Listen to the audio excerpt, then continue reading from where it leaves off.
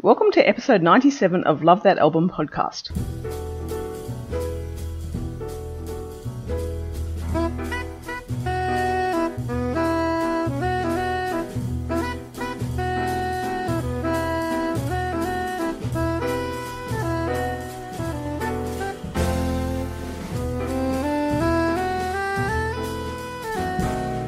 ...2016 has been a bumpy ride for a multitude of reasons. We, here at LTA headquarters, however, are taking time to focus on the year's positive musical experiences, and there have been many. Morris is joined by LTA regular Eric Reanimator and his partner in crime at See Here podcast, Bernie Stickwell, to compare notes on their favourite albums they heard this year for the first time, released this year or earlier. They come armed with many recommendations for your oral pleasure. Also, Morris is overjoyed to read out some emails sent in with listener recommendations of great albums. It takes so little to make him happy. Frank Zappa and several others have been credited as the source of the saying that talking about music is like dancing about architecture. So, before we kick 2016's ass out the door, get on your dancing shoes, find your favourite building, and listen to Bernie, Eric and Morris put some music discussion in your earholes.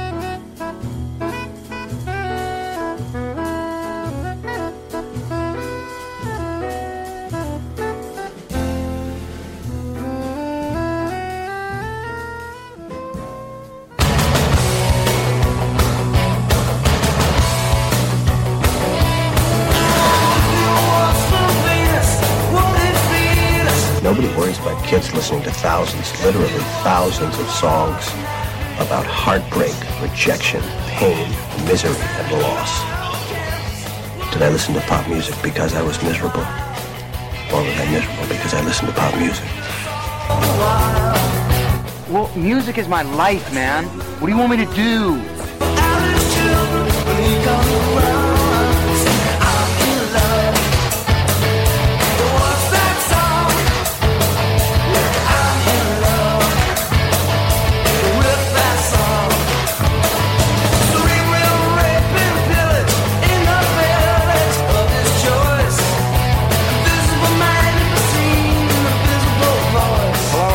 Welcome to episode 97. 97, I say. That's 3 short of some other number. Love That Album's the name of the program. Morris is my name. And I welcome you to end of 2016. To many people, they'd like to say 2016, good riddance to bad rubbish. But we're here to show you that, in fact, there was a lot of wonderful stuff that we discovered in 2016. The purpose of this program is to talk about our favourite first-time listens for the year, be they albums from 2016 or albums that we might have just heard this year for the first time. So we're going to be very positive and upbeat in this program, of course, unless we discuss about an artist who we discovered who died this year, but we're not going to go there. Anyway, did I say we? Yes, I did, because I am joined by 2 wonderful, wonderful people. So on the left of my Skype screen is my See Here compadre from Bath in England, Mr. Bernard Stickwell. Hello, and thanks for having me on. I'm honoured to be asked to be part of this year. So thank you very much. Yeah, I hope I live up to the expectations. Yeah, well, my expectations are pretty high for you, Senior Stickwell. So you better. Well, you know,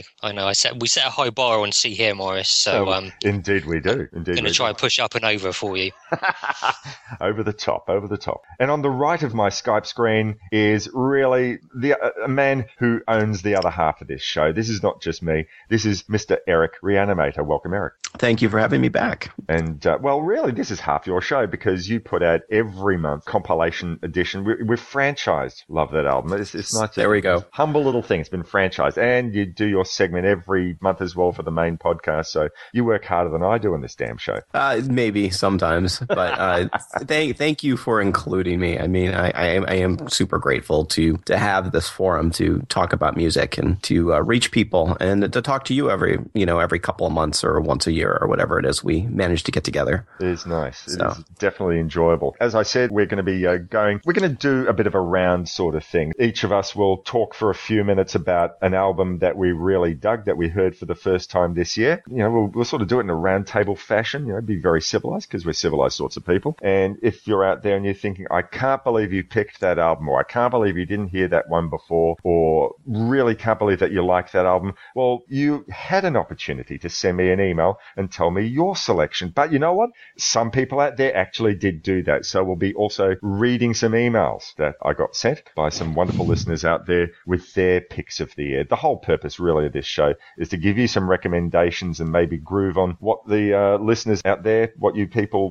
love this year. So we can then go up and follow on with those albums for next year. It's all about sharing the music. That's what we love doing here at Love That Album, hence the name of the show. Otherwise, we didn't go calling it something like Pick Your Nose, because that'd be a completely different podcast. We call it Love That Album because we love music. I think I might edit that bit out. We hope you're enjoying the show. You can get previous episodes at either lovethatalbum.podbean.com or lovethatalbum.blogspot.com, or search for Love That Album in the iTunes store. If you want to get in contact, please email Morris at rrrkitchen@yahoo.com.au. Join the Facebook group at facebook.com/groups/lovethatalbum and start a music-related discussion.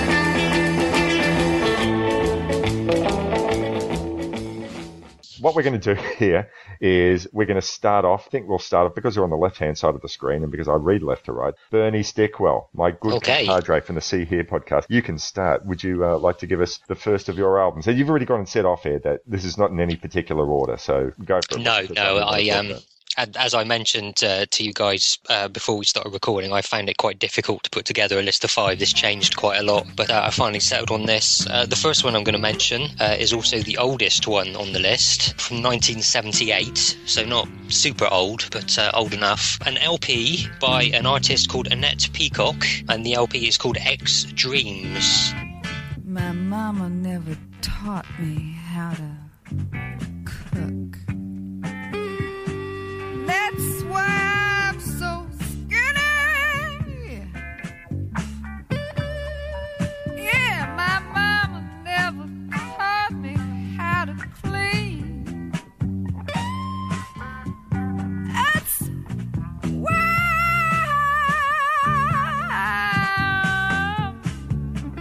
Now, I'm not sure if either of you guys are aware of Annette Peacock. Oh, nice. Don't know the name. No? Okay. Well, she was involved in sort of avant-garde kind of circles. I mean, this LP in itself is it's mainly a jazz rock kind of LP, but it definitely has some avant-garde leanings. She worked with Paul Bley. Yes, I know Paul Bley. Through, I think, the 60s into the 70s. And she released her first solo LP, I think, in about 74, possibly, which is called I'm the One, which is, in kind of avant-garde circles, quite a well-known and respected LP. This is her follow-up, which she released 4 years later, 78, and came across this on a blog. There was a write-up of it on a blog. I did a little bit of a YouTube search, and then actually went out and bought a copy of the LP, or tracked down a copy on Discogs, to be honest. I guess, as I said, it's a jazz rock kind of LP. It's quite funky as well. You could throw some kind of funk and some blues influences in there. Interesting people playing on here. Bill Bruford plays drums on some of this. Nice. Love it. Chris Spedding plays guitar on some of it, as does Mick Ronson, which I was kind of surprised to see. Oh. Recorded in London, I believe, even though Annette Peacock is from the States originally. Bernie, did you say what she played, or was she a vocalist, or did she... She's a vocalist, and she seems to have written most of the tracks as well. She covers Elvis's Don't Be Cruel on here, but other than that, she writes all the tracks on here. Now, they do have a kind of, improvised is too strong a word, there's quite a jammy feel to the LP, but it's obviously people who really know how to play their instruments who are jamming, and it kind of, even within the space of a song, it will go from real kind of sort of funky kind of workouts into a more bluesy thing, into a more kind of stark piano-y kind of thing. Tracks are generally sort of 5 to 7 minutes each. Her vocals are really interesting. She's obviously got a heck of a range, and she can really kind of growl in a sort of seductive manner, but then really sort of hit the high notes as well, and it doesn't feel forced or strained. It feels really kind of natural. I tell you what this LP reminded me of, certainly initially, and the more I listen to it, the more I can see that comparison. The 2 LPs that Betty Davis recorded. You know, when you mentioned the growls, is that what you thought? The first thing I was going to ask you was, hang on, is she like Betty Davis? Yeah, there's a definite... Well, they were probably recording this stuff around the same time, so that's kind of interesting, but there's a definite similarity. As I say, Annette Peacock's coming at it from a more avant-garde kind of angle well, and that's really noticeable on the LP. Her lyrics as well are really interesting in that they're fairly simplistic kind of phrases which she just kind of repeats over and over, but changing how she emphasizes the words in them, and you know, the kind of the way she's singing, that whether it is a growl or whether it is a bit more you know, high pitched or a bit more torch songy, you know. Right. So yeah, overall really, really interesting album. As I say, it's not her best known LP, it's not the one she's kind of renowned for. I think this one's probably a little more accessible than the other one, I'm the One. That one, I've only heard it a few times now, but that's a lot weirder, a lot more weird synthy squiggles and a lot more of a kind of free jazzy influence to that. So this one, yeah, kind of funky, jazzy, rocky, good stuff. Check it out. Look into her if you haven't heard of her. Interesting person and an interesting LP. Written down the name. That's absolutely one I'm going to follow up on. Just actually one more question I will ask, because sure, yeah, we've made the Betty Davis comparison. I mean, is she one of those sort of singers of that period who was singing a lot of sexually suggestive lyrics? Yes. With a name like Extremes. Yeah, it's, yeah, kind of. Not, again, like the Betty Davis stuff, maybe, well, I think Betty's a little more overt, whereas, and that's a little bit more subtle, and it's not necessarily in the lyrics, it's what she's kind of bringing to the lyrics and how you can interpret that, what she's bringing to it with her voice or delivery, you know. But yeah, definitely the first track, which is, I think we'll probably hear it at some point, My Mama Never Taught Me How to Cook. There's some definite, shall we say, slightly sensual readings of things that you can look into there. So yeah, not as overt as Betty Davis, but it's certainly there, yeah. Now I'm definitely looking forward to listening to it. Did you actually get a chance to listen to the album that came out this year called Betty Davis at Columbia Recordings? So it's like the demo. You know, it's been meaning to get around to it all year, and I haven't. I've not heard anything from it yet, so that's definitely one to grab in the new year. It's definitely well worth your while. I know that there were some people who grumbled a little bit about it, saying, it's just, you know, half-assed demos and jams sort of thing, and not as fully realized as, you know, the official albums that came out later. But I mean, it is different to what she ended up sort of doing later, not as hardcore funk as, you know, like they say I'm different. Yeah. It's a lot more, I guess, bluesy and still funky, but a little less light on the funk. But yeah. I really dug it. I think there were some people hung shit on her version of Born on the Bayou, but I really liked it. So anyway, I'd be interested to know your opinion once you get hold of that. Yeah, well, once I get it, Morris, I'll let you know. Mm-hmm. Okay, Eric, your first pick. So my first pick is a very, well, this is probably going to be the earliest album that any of us talk about. Released in September of 1967, it is the album Winds of Change by Eric Burdon and the Animals.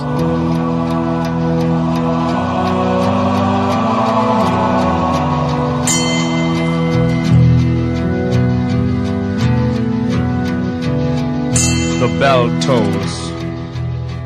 The black plague has struck, and diseased eyes roll upwards, as if knowing which direction their souls will travel. A woman in black cries as the deathly procession passes by, and monks moan in mass.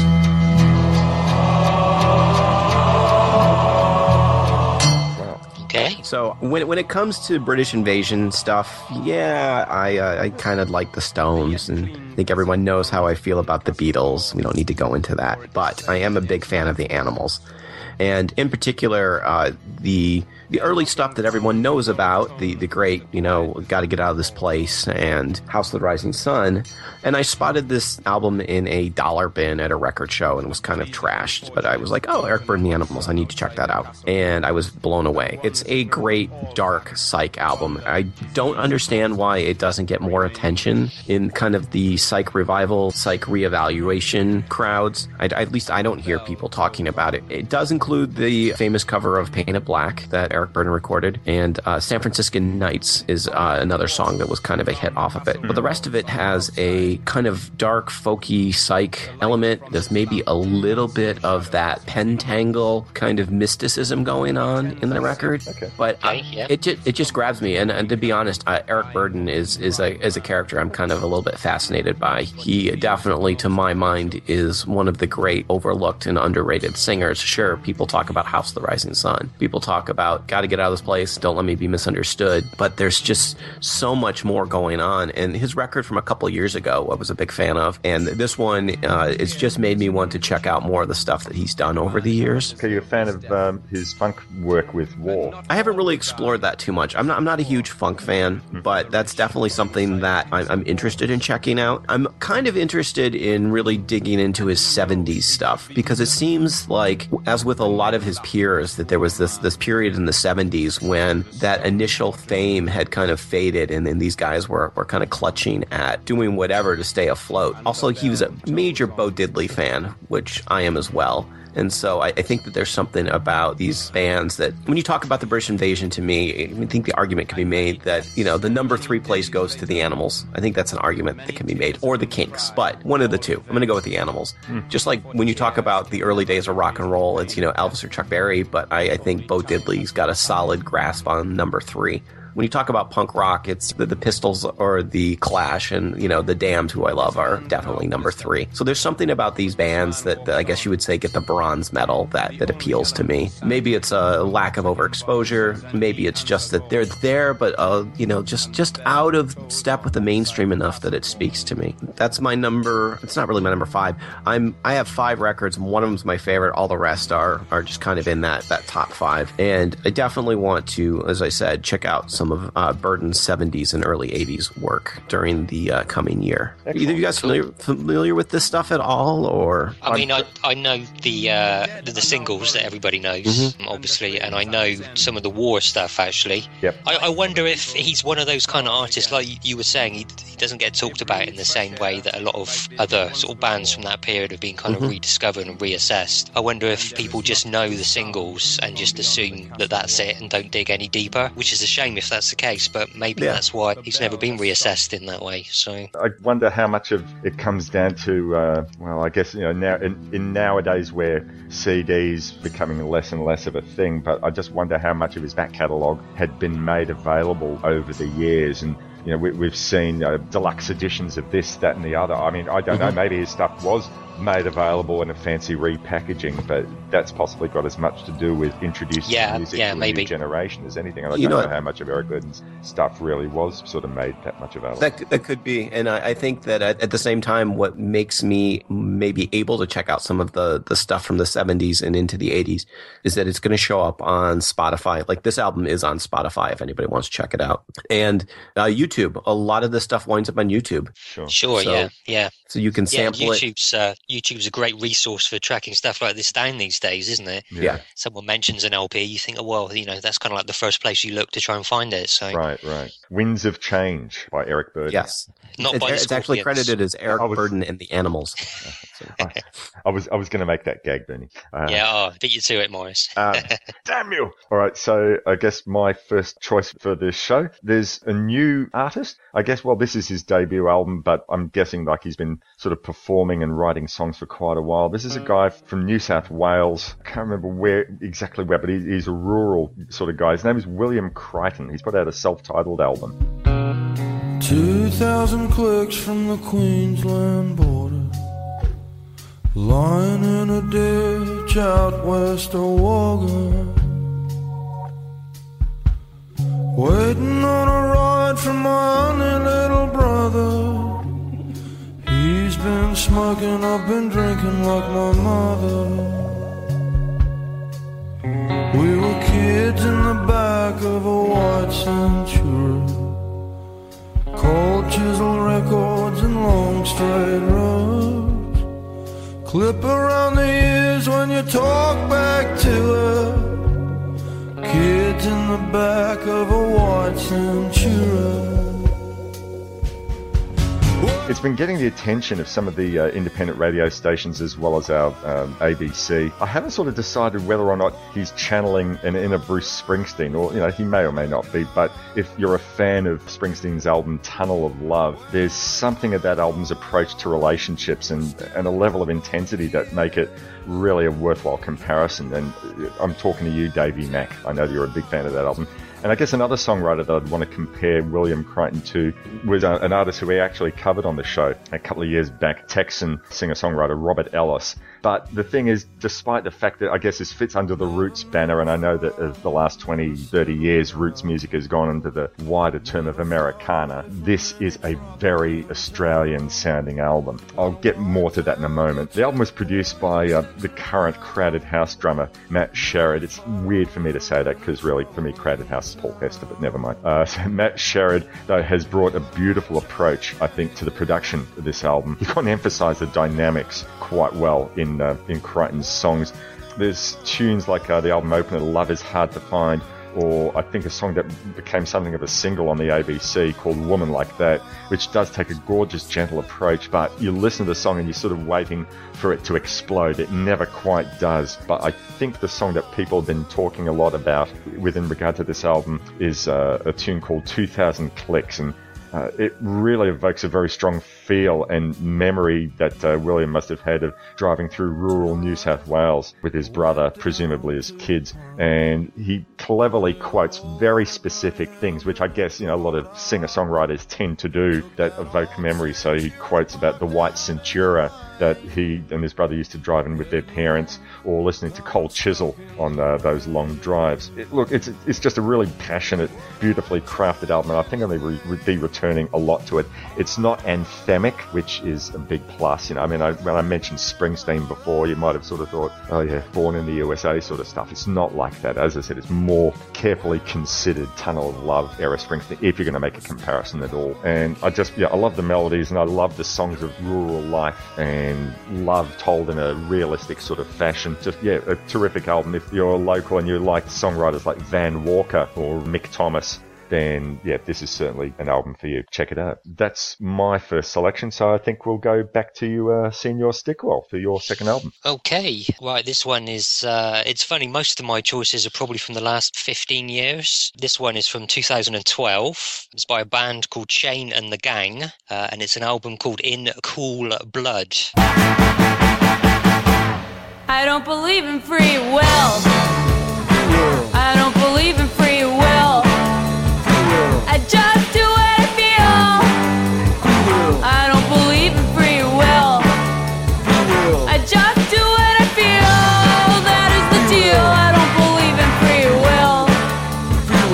Now, Shane and the Gang is composed of, essentially, it's a guy called Ian Svenonius and a bunch of other kind of rotating musicians. I think this is their third LP. Now, I suspect, again, Eric, you'll probably know Ian Svenonius. He was in Nation of Ulysses, and he was in the Makeup as well. I know those bands. Sure. Nation of Ulysses were a fantastic kind of DC punk band, late 80s, early 90s, I guess. And then the Makeup was his kind of soul rock review through the rest of the 90s. I think he's done a few other things since. Shane and the Gang are kind of, this album in particular, I've heard some of the other LPs and they don't grab me quite as much as this one does. This one just floored me. It's essentially kind of, I guess, indie rock, for want of a better term. It's got quite a strong sort of garage influence, quite a strong punk influence as well, but just really, really catchy. I mean, you could term these as pop songs, really. Really, really catchy songs. Ian Svenonius is quite renowned for being a bit of a kind of prankster, a bit mischievous, not just with his lyrics, but kind of how he conducts himself. He's written several kind of tracks sort of equating the record industry with communism and things like this, and the whole Nation of Ulysses was based on this kind of, I think, situationist kind of art kind of project. So he's kind of he seems to be kind of an intellectual guy, but using a more kind of palatable medium to put across some ideas. And certainly this LP, most of the songs, gosh, they're kind of, they seem a little twee, they seem a little, kind of lightweight, I guess. For example, there's a song called Certain Kinds of Trash, which is basically him and the co-singer, whose name is Katie Alice Greer. They just sing a song about certain kinds of trash that you don't see anymore. And it's just a list of cans with those kind of pop-off tops and TV dinner trays and things like that, That's a rock staple, though, isn't it, to do the list song? Well, I guess it is, yeah. But to do a list song of something so banal as maybe that in itself is a comment on that kind of, rock sort of concept, Right. Produced by Calvin Johnson of K Records fame, and I think this was released on K, actually. Yes, it was. So you can draw a line from this right the way back through the Olympia thing, and from that to Seattle and that whole early 90s kind of, for want of a better term, grunge and the sort of alternative music that followed it. So yeah, this is a really great fun LP, and initially feels kind of lightweight, but he's certainly kind of hinting at something a bit sort of deeper and maybe pointing the Emperor hasn't got any clothes, So yeah, there you go, Chain and the Gang in Cool Blood. I was actually going to make the stupid facetious joke saying that Chain didn't take over once Cool left the group or something like that. No, I'd let you get away with that one, Morris. That's fine, yeah. And in fact, I started to think until you made the description that when the album was called In Cool Blood, I thought, oh my God, there really was like a Julius Caesar type takeover or something. But I like the idea of somebody stabbing a disco band leader in the back with a knife. I just want to mention as well, one of their earlier LPs has got what I think is probably one of the greatest LP titles of all time. It's called Music's Not For Everyone, which I think is fantastic. So, yeah, Svenonius is a really interesting guy, and it's worth sort of doing a bit of research and checking out some of his back catalogue. I mean, if you like noisy punk music, you must check out Nation of Ulysses. They were a tremendous band, but everything he's done is kind of interesting and worth a look, I think. Mm. Okay, Eric, your next choice. All right. Speaking of punk music, my next record is by a punk/proto-punk band that formed in the 70s. Original or early members included Chrissie Hynde, later of the Pretenders, and one Reg Burns, who's better known as Captain Sensible of the Damned, which is where I heard about this record. And it is the record by Johnny Moped. It's a real cool baby.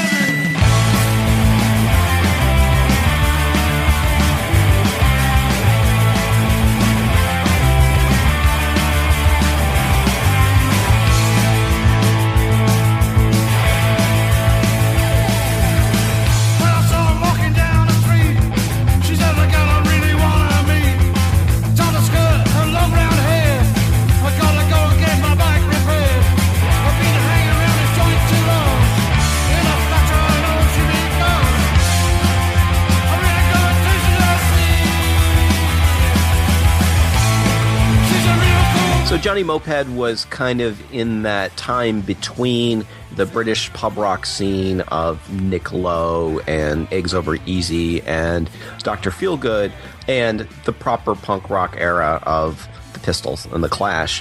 And so, they kind of fell into that punk, proto-punk, slightly garage rock, but pretty much just revved up, straight ahead rock. And that's, to me, why I like this record as much as I do, is because it might be one of the best straight ahead rock records of the year. Captain Sensible talked about it on his Facebook page. I don't follow a whole lot of musicians' Facebook pages, but the Captain's is always worth following.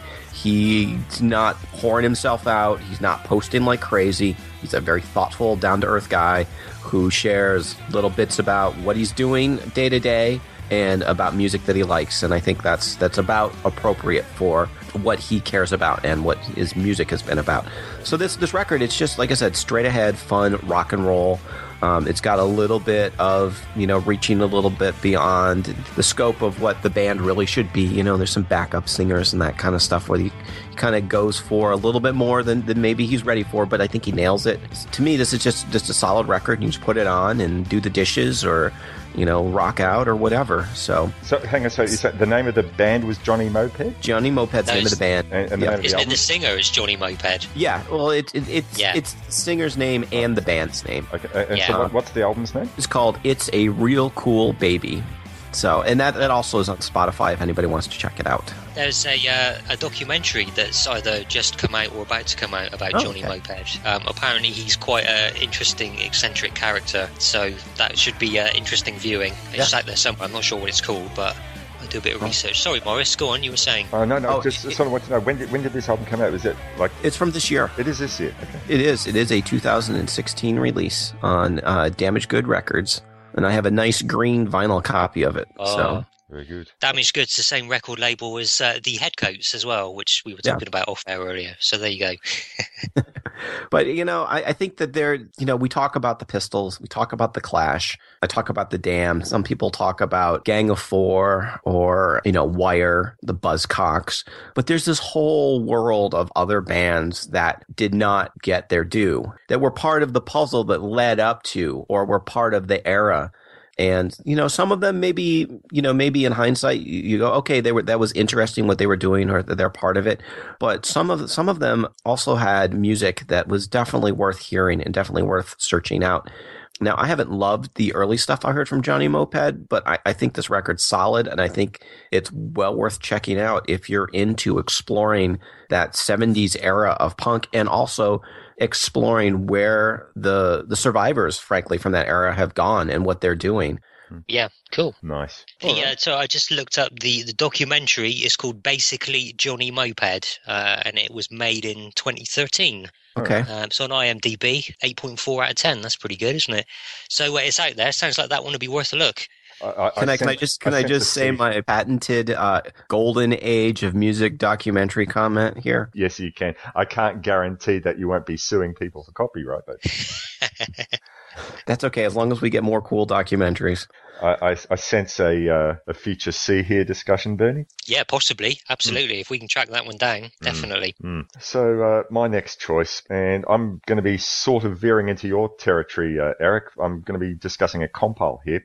It's okay. And actually, I should say, despite the fact that I've gone and said, anything that you've discovered this year, but all my selections are all from this year, as it turns out. But this music is not. Over the last few years, Festival Records here in Australia has been doing a fantastic job, like Aztec Records have been doing, in digging into the archives of old Australian music. And like Aztec Records have sort of been re-releasing old albums that people had forgotten about, might have been big in their day, but had long been forgotten about. I know that my good mate Dave Blom and Michael Persch, both of them are big, keen fans of the label and some of the albums that they've been putting out. Festival Records have been doing something different. They've been releasing anthologies. You would have seen on the Facebook group that I've been talking a bit about albums like Boogie, which covered early 70s blues and hard rock. Silver Roads, played songs from the Australian country rock scene of the early 70s. And most recently, When the Sun Sets Over Carlton, which featured songs from bands, basically the bohemian scene in the Carlton and northern Melbourne area of the mid-70s. So an album that I was not expecting and didn't even know that there was enough to really cover in a compile came out maybe just a couple of months ago. This is called A Life in the Sun. And it's basically a compilation. It's a double barrel here because it's Australian surf music. But more to the point, what makes it really interesting, it's all music for surf movies.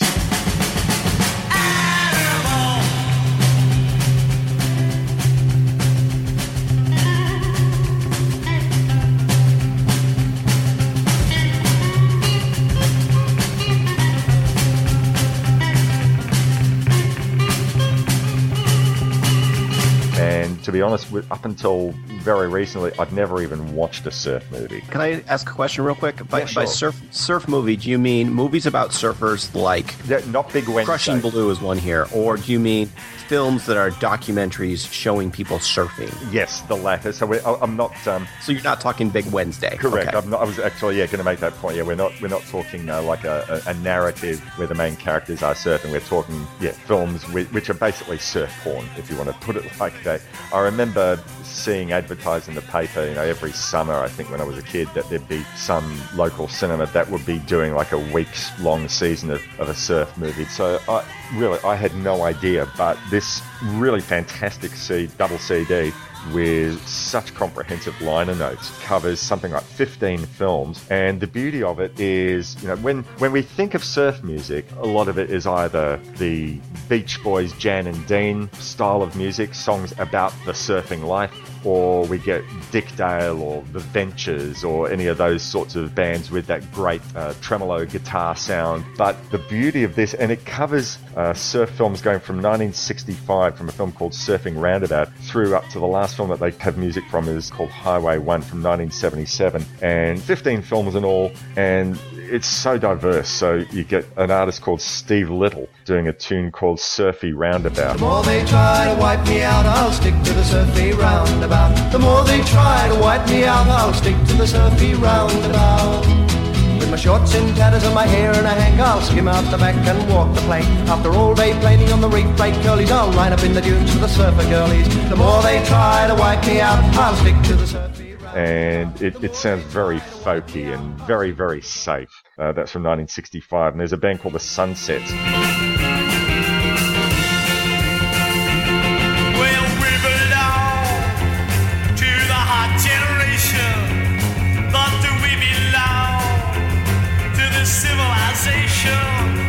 We ignore responsibility and people who just can't see. We need to be free. Give our hearts to the sea. Give our hearts to the sea. Give our hearts to the sea. Who wrote songs for a film called Hot Generation in 1967, and I think this would be something that would be right up your alley, Eric. It's very Nugget-like, and yeah. I was thinking 13th Floor Elevators. There's about 4 songs that they play from that film. The one that I really, really, really love, songs from a film called Evolution, featuring an early 70s band, well, late 60s, early 70s band called Tamim Shud.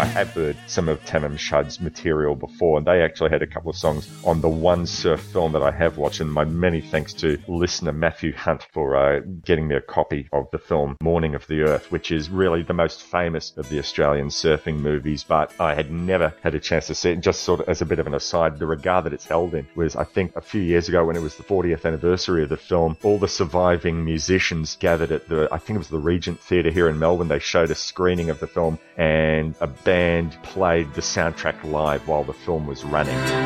The forces of the universe and the elements of space conjured up your being, your size, your time, your shape. You were created with all the beauty they could call, and earth, you surely are the measure of them all.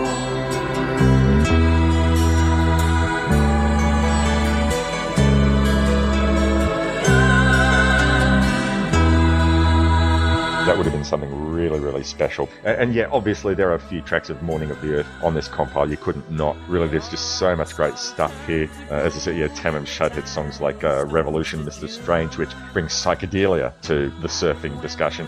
And, Morning of the Earth has a mixture of, prog and boogie, and it sort of reminds me a little bit of In the Court of the Crimson King by King Crimson, some of that stuff. The booklet is an amazing record of the artifacts, and unfortunately it says very sadly that much of this type of music no longer exists because there are a few master tapes that are available. They used as many master tapes as they could, but a lot of it's mastered off well-preserved vinyl, which is fine. I'm just glad that anything that keeps the history of Australian rock music alive. And as I said, most of these bands I had never heard of, and certainly apart from Morning of the Earth, I'd never heard of any of these films. Yeah, that's a really great little compile, A Life in the Sun. Only came at about 2-3 months ago. So Festival Records out there, you're doing a fantastic job. And I'm going to see if I can track down a fellow who compiled this double CD, see if we can maybe get him in for a Love That Album bonus episode just to talk about some of these bands. It's really fascinating. And about surf films in general. So nice. Go. Cool, that sounds really good. Interesting. All right, so we've gone and done 2 go-rounds of our albums. We've got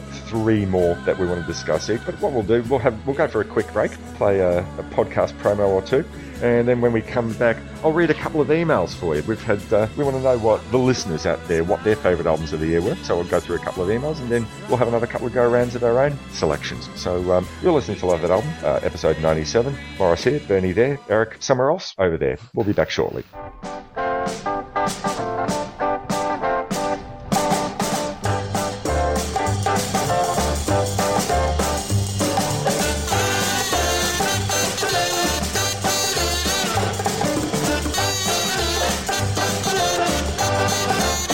See here.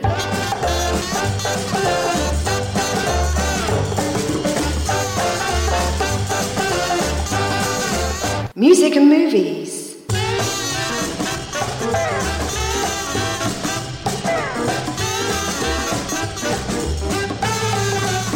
Movies and music.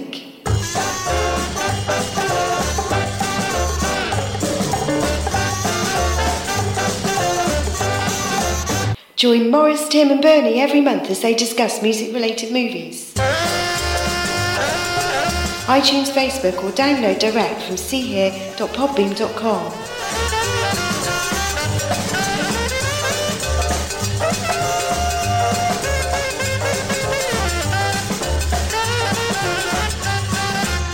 The See Here Podcast. It's a blast. Far out. And we're back from break.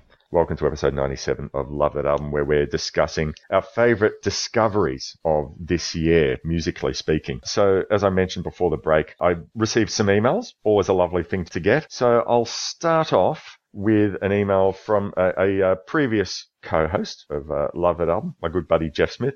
And he's gone and written, "Hi Morris. If it's not too late, here's some more music for the end-of-year review. Break Time by Mr. Gary W. Talent. Only just got it tonight, but what a belter. If you like old-style rock and roll, rockabilly mixed with blues, swing, country, boogie-woogie infused with fun, great musicians, and held together by fun and serious lyrics delivered in a gravelly southern voice, somewhere between John Hyatt, Steve Earle, and Satchmo, then this is the album of 2016 for you. If you don't like that stuff, then listen to something else. I've only had time to play it once as yet, but it will be going on frequent rotation. Funny, we mentioned Slim Jim Phantom before. There are echoes of the Stray Cats in this one too. Little less guitar flamboyance, but the loose sound and slapping and howling, drumming and yelling definitely get a mention. Hope you're enjoying some time off and the family are well and the celebrations of Hanukkah is going well. Catch up soon, Jeff." Yes, I are. Thank you very much, Jeff. And Mr. Gary W. Talent being the bassist for the E Street Band. I'm not sure if this is his first album, but it'd be only taken him like 45 years to release a solo album, but there you go. Yep, that sounds interesting to me. I'll certainly be searching that one out. Now, we've got another couple of emails. I'll read one now and I'll read the other one after the next break. So I'll go with David Kowalski. David is a fellow from the Love It Album music Facebook group and is often putting in contributions there. He made actually a recommendation to me, I don't know, it was in the last 12 or 18 months, of a great surf album called Surfarama, great compilation, which I think would definitely appeal to you, Eric, because there were some associations with Radio Birdman on that collection. So some, really great compile there. But in other recommendations, what's he got to say? So, "Hi Morris, I love the debut from Camp Cope this year. I thought it was a bold opening statement for a young band to make. It was earnest and passionate. Georgia seems as bemused and frustrated with the current state of the world as I am, and that resonated with me. I love the lead bass work on the album too. Changes by Charles Bradley, Ain't It a Sin was one of the jams of 2016. Baronia by Hockey Dad. Patch the Sky by Bob Mould. Bodacious by Purple, in brackets, a singing drummer, yay. I'll second yay though, I like singing drums. B Grade University by Alex Lay. Long Time by Taco Cat. Taco Cat. I hope I'm reading that right.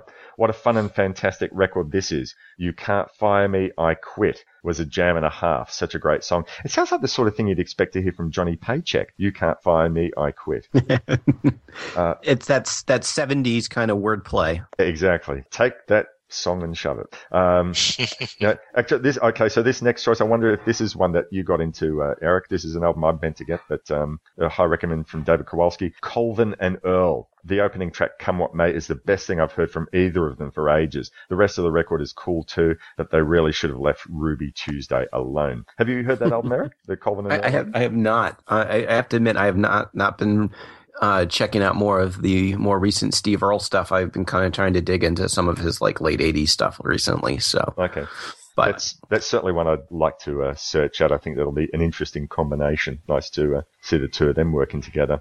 A Spanner in the Works by Beans on Toast. Or was it the other way around? I'm not sure. I eagerly await the annual release by the Essex alt folky, but this one was a bit of a letdown compared to last year's album Rolling Up the Hill, or even 2013's Giving Everything, which may be his best. The opener 2016 is a brilliant State of the Nation address. Shudder 2 by Shudder, the second album by local Central Coast band Shudder, who supported Faceplant at their triumphant comeback gig in Newcastle. That's Australian Newcastle, not British Newcastle, I'm guessing. The album was pretty great, with Heart That Matters being a standout track. Monolith of Phobos, the Lennon Claypool Delirium. I have a soft spot for Les Claypool, and while he's not consistently great in his solo flights of fancy, he's onto something great with this project. And his final selection is of this year is William Crichton, self-titled, was pretty good. That's my first selection. 2,000 Miles was a great song. Yes, indeed it is. And first-time listens for me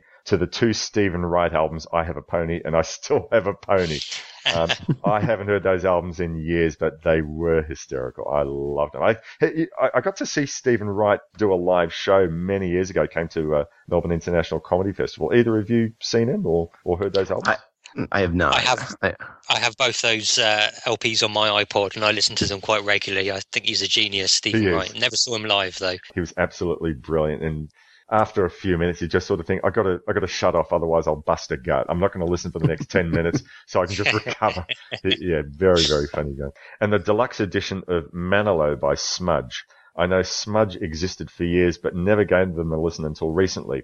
The bonus Tom Morgan demos was great especially. Alison tells me that she's not sure what she's got is contagious. A beautiful retelling of a conversation in song that name checks both the Lemonheads and Husker Du. I also gave An Evening with Wildman Fisher a listen for the first time. Fantastic. The double LP produced by Frank Zappa of the Mentally Fragile Street Performer in 1968. I really can't work out what the purpose of it is, whether Frank thought he was a genuine talent or whether he just liked the freak show element of Wildman's performances. I don't know, but I thought the artistic merit of it was dubious at best. Please correct me if I've called that one incorrectly. What do you think, Bernie? Frank Zappa, again, he was a bit of a mischievous kind of guy, and I kind of always felt that he put that LP out more as a kind of, a kind of fuck you, really, than any genuine thought, because any genuine thought that Wildman Fisher was really a talented guy, because he was a guy with some serious mental health issues, and there's a kind of slightly dubious feel of exploitation around that whole thing that Zappa did with him, I think. Right. Yeah, I don't know. So just finishing this one, it says, I'm a bit slow on the uptake, but I discovered the first Royal Blood album this year. 10 Ton Skeleton was a big song for me this year. I got to say, I'm also a huge fan of that Royal Blood, the first Royal Blood album. I think they've released an EP for the last 12 months. I haven't heard it though. I'm pretty sure Max would have, but yeah, that was a great album. If I think of anything else, I'll drop you a line. All the best, Em. Catch you soon. Regards, David. Thanks very much, David. Really, really appreciate you sharing those thoughts. And we have one more email which I'll read at the next break. But meanwhile, we'll carry on our discussion. Bernie, we return to you for your third selection. Okay, next up, an album by a band called Dark Blue. It's their first LP, came out in 2014, and it's called Pure Reality. I can feel the violence building in you. I can hear the silence now writhing in you.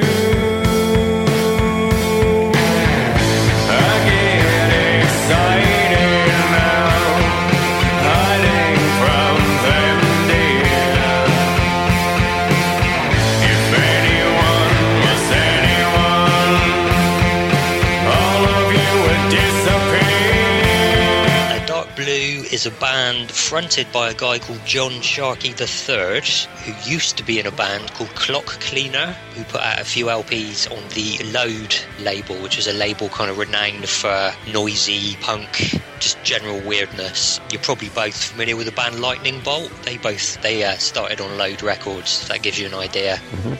Maybe not, I don't know. I've heard the name. I haven't heard any material. I have heard the name.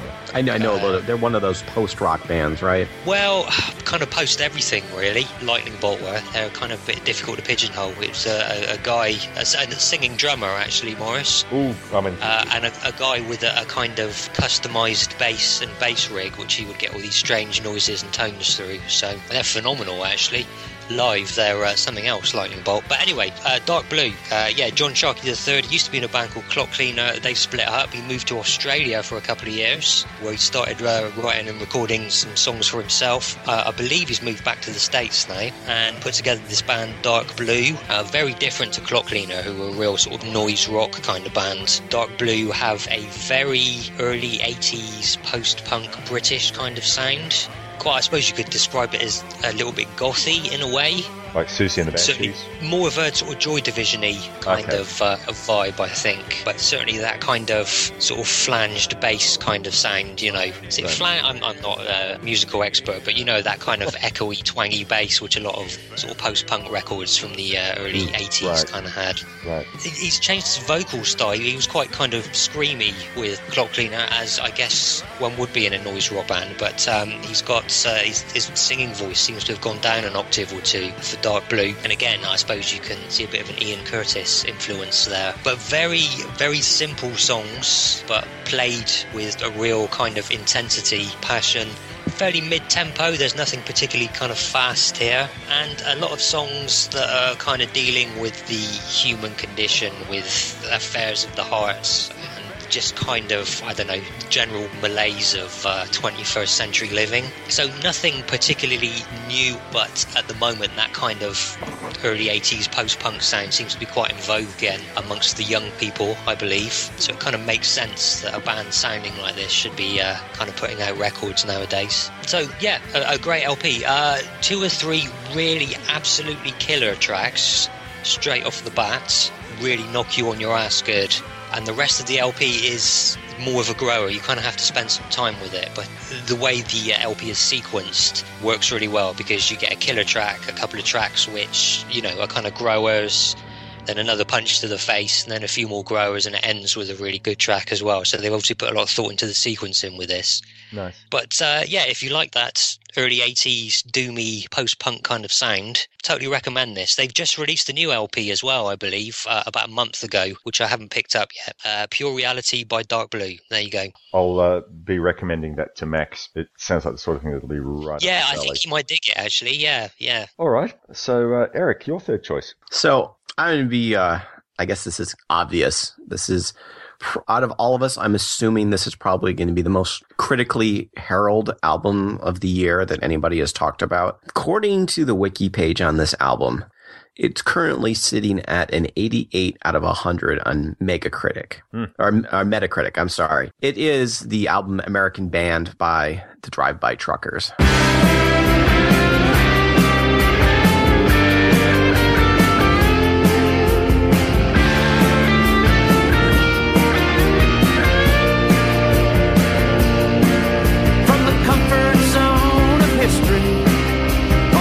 Of trusted loved ones to the wounded, fragile minds of angry youth. No sooner was it over than the memory made it nobler, a selective means by which to point the view. Have either of you guys listened to this record at all? I was going to say, I know the band, but I've never really sort of spent much time with them, and I certainly haven't heard the new LP, so... I've attempted several times to listen to the Drive-By Truckers. I know that John Sterrett in Sydney, who was on a few of the Shooting the Shit episodes earlier on, is a huge Drive-By Truckers fan, and I tried to listen to them, and for some reason, I don't know, especially because I like that southern rock style of thing, but they just really didn't do it for me. I got to say so. So I'm kind of with you, even though I own a couple of their earlier albums, and I was like, yeah, this is okay. It wasn't bad by any stretch of the imagination, but wow, this record is, first of all, in a lot of ways, it's a rebirth of the band. They've lost a couple of their members along the way. One of their main members is moved out of the South to Portland, Oregon. This record, as far as the music goes, it's a great straight-ahead rockin' country southern rock record. It's got the hooks, it's got the melodies.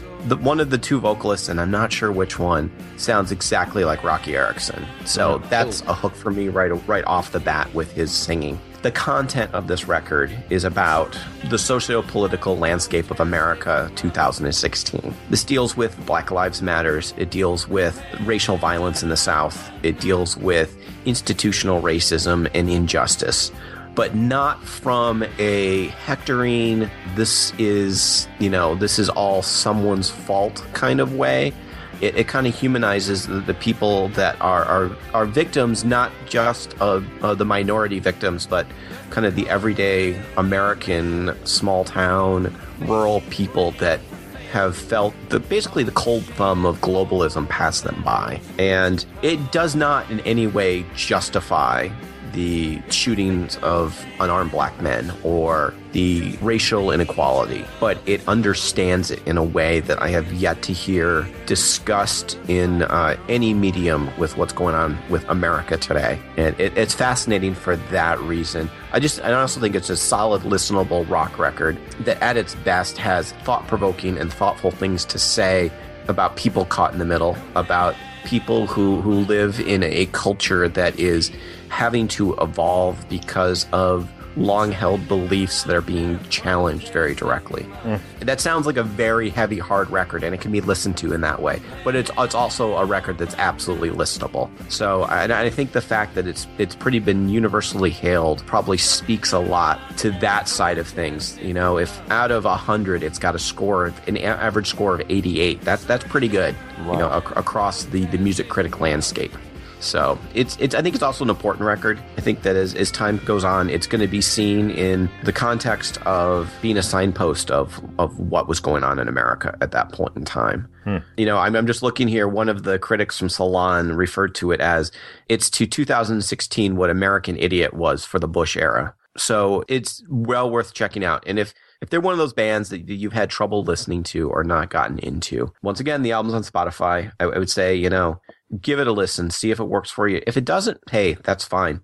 You know, not everything's going to connect with everybody. I'm in America, so my perspective is largely as an American, but there's an international audience listening to this podcast. And I know, because I've spent time abroad, that oftentimes what the news media shows abroad is very different from what day-to-day reality is in America. I mean, it looks like people are being shot on the streets every single day, that we have these massive epidemic problems. And we do have those problems, but it's not as bleak as maybe, you know, everybody sees on the news if that's all you're getting. It's kind of like when all we see in America is about the bad stuff happening in any part of the world, that, you know, the assumption is, oh, there's bad stuff going on there and that's it. We don't see, you know, the day-to-day lives of the everyday people, and we don't see the reality that people are living with. So I completely hear that. Yeah, wow. Yeah. Okay, well, on that really strong recommendation, I will search that album out. I was tempted, like, I don't know, was it maybe 2, 3, 4 years ago,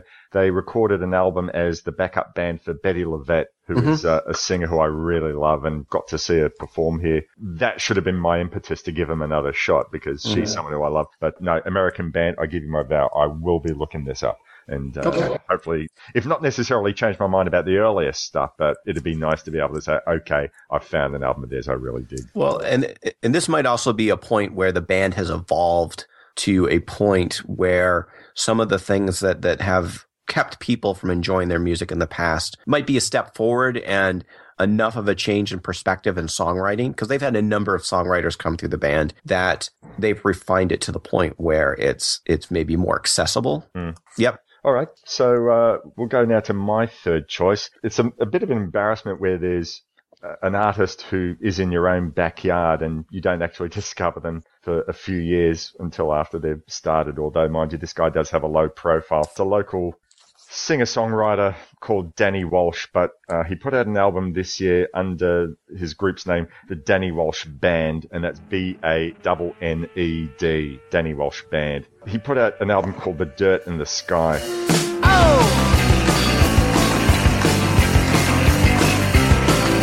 I got summer that makes the world seem so clear and bright, so I can make a decision and always get it right. Yeah, no one else has seen them, so they're not yet for the masses. Life is such an easy job wearing my hindsight glasses.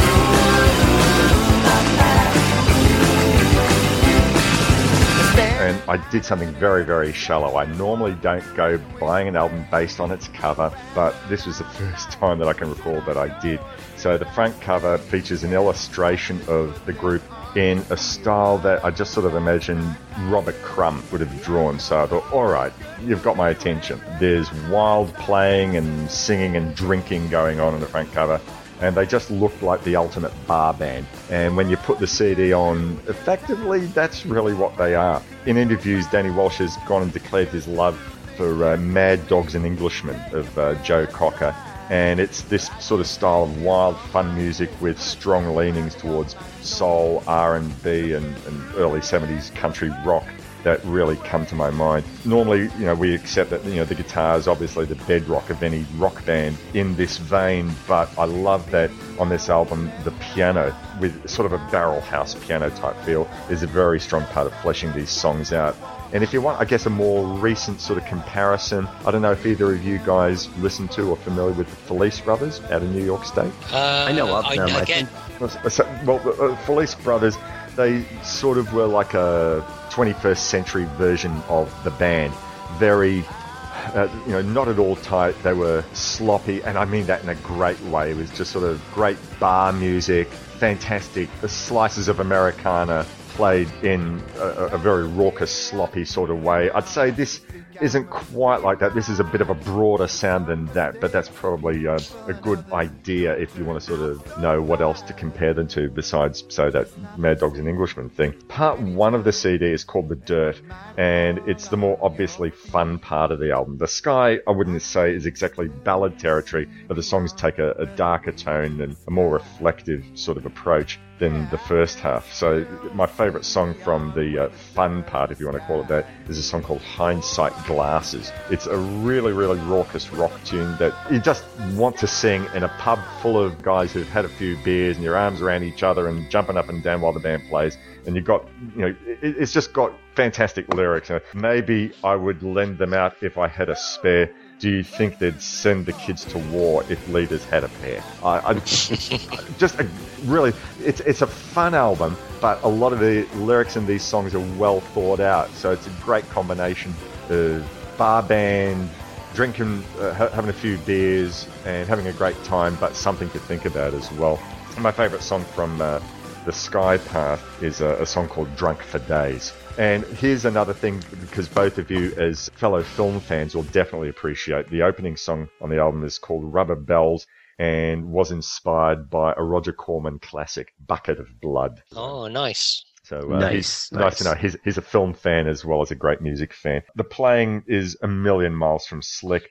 But it's just a beautiful, glorious, ragged sound. It just sounds like it's been put together by a band that's having the time of their lives. It's just going to be my mission in 2017 to see them, and to see them lots if they're playing lots. So there you go. Danny Walsh Band, Banned, The Dirt and the Sky. That's I'm looking at their Facebook page, and it looks like they do play a lot around, so you should have that opportunity. I will definitely avail myself of that. I'm hoping that they play sometime over the January break while Tim is here. So when Tim's there, that would be perfect, wouldn't it? I'd love to take him to that. He'd have a ball. We've already decided that we're going to go see Ed Cooper. I didn't even know that he was playing, but Tim said, "Oh, where's this venue?" I said, "Oh, Ed Cooper. Yep, we're going to go to that." Nice. Going to go Catch him. That'll be fantastic. Great gig. It takes a Canadian from South Korea to tell you what gigs are going on in your local town, Morris. It's always the way it is. Yeah. It should be. All right. Fantastic. Okay, so selection number 4, Bernie. Okay. An album from 2014. I'm sure that you are both familiar with this. I'd be very surprised if you're not. A band, I guess it's... Well, I don't think it is an offshoot band of Richmond Fontaine. It's just another band that Willie Vlautin put together called the DeLines. Yes, indeed. It's Friday night.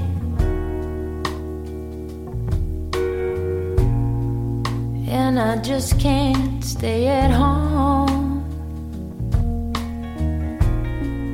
And I know your shift starts at midnight. So come on, come on.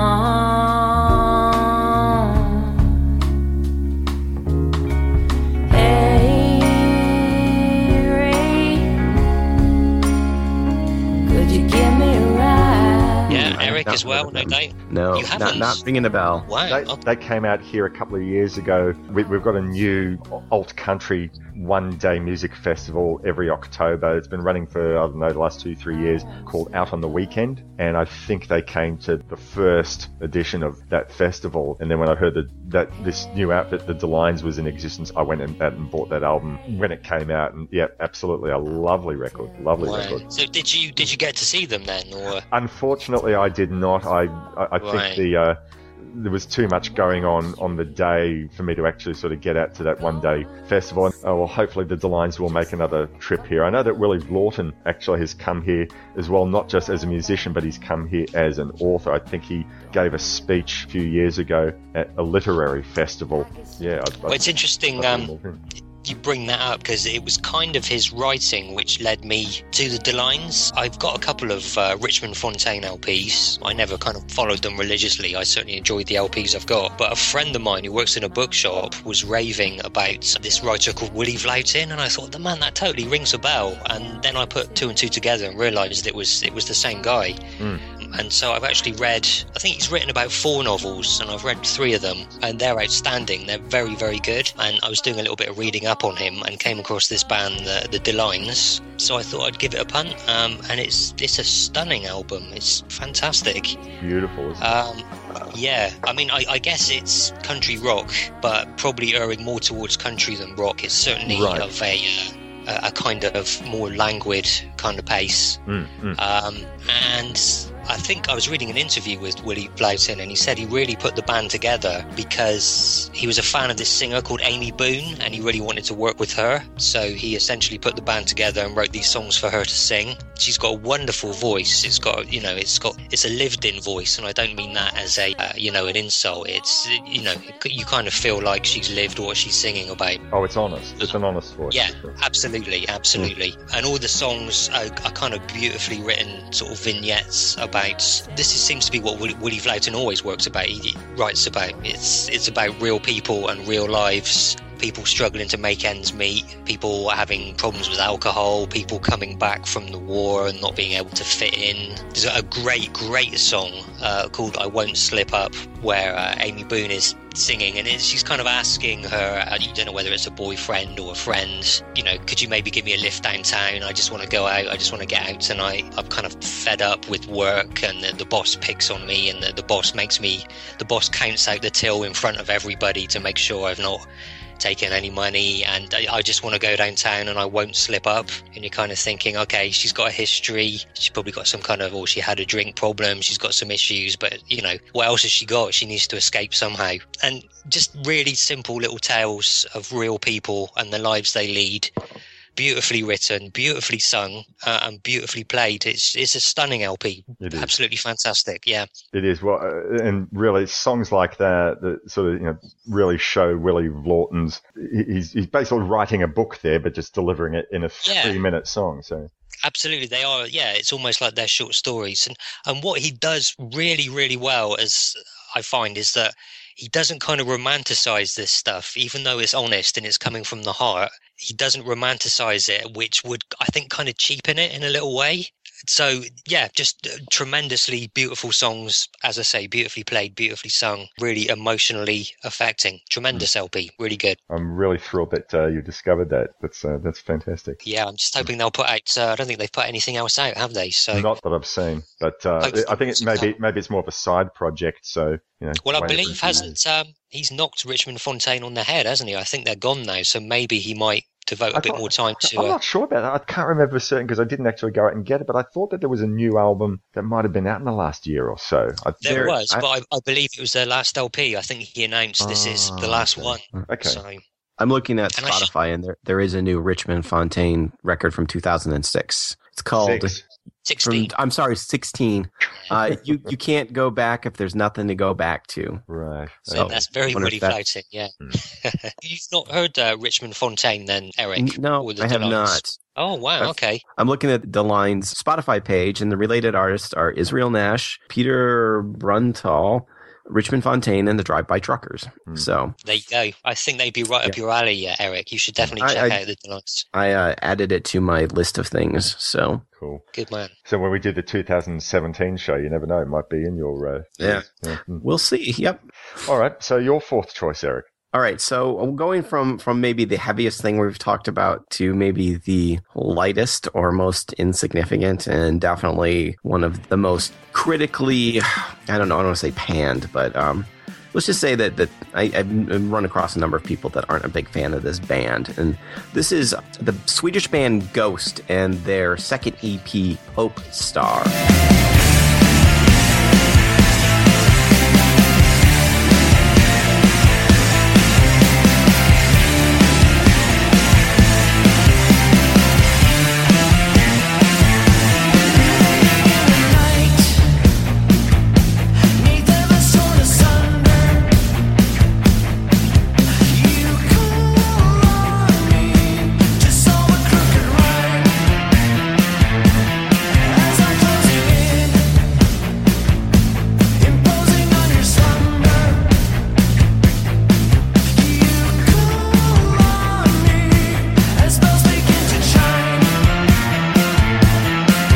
Which, you know, I had their first EP and I thought it was okay. This one is just a great, sloppy, arena rock, pop, epic kind of blast of energy that doesn't overstay its welcome. It's kind of hard rock, but not really. It's, you know, listening to it, you hear a little bit of like 80s arena rock stuff like Journey or any of those bands, but there's just something about them that and this EP in particular that really just hooked me in. I think the big thing is it's short. It's 5 songs. It's mostly covers, Echo and the Bunnymen, the Eurythmics. So I don't know what else to say other than I find it extremely fun and listenable. And, you know, I drive around the car listening to it. And, you know, I know it's not everybody's thing, but if you need something with that kind of big, grand 70s, 80s epic arena rock feel, I can't think of anything else that really is filling that niche for me right now. So you say that, you know, there are the covers, you know, your Eurythmics and Echo and the Bunnymen. How close do they keep to the original arrangements, or do they play around with it, do something different? I don't know, because I don't know the original songs well enough. Okay. I always thought they were more of a traditional kind of metal band. I'm kind of surprised you're saying it's a bit more arena rock and almost new wavy in places. I thought they were more sort of trad metal than that. You can hear some kind of heavy sounds in there, but overall, I mean, it's not like Slayer. It's not even like Iron Maiden level of heavy, and.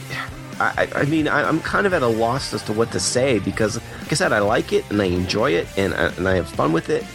And, you know, their previous EP had a Rocky Erickson cover and an ABBA cover and a Depeche Mode cover. So that's kind of what they're doing with these EPs. And that one's okay. I don't get the backlash towards this band, first of all, because if they're not your thing, they're not your thing. Fine. You say this is the second EP. Have they actually put out a few LPs as well?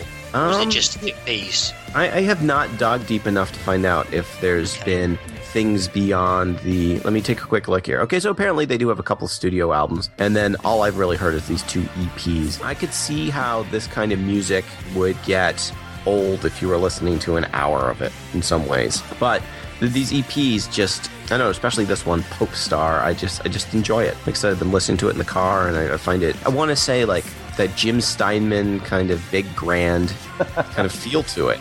So it would appeal to John Ross then. Yeah, quite possibly. I'm looking at their Discogs page, and certainly the first, actually all their LPs, the first LP came out on Rise Above Records, who are kind of quite a renowned sort of doom and metal label in the UK.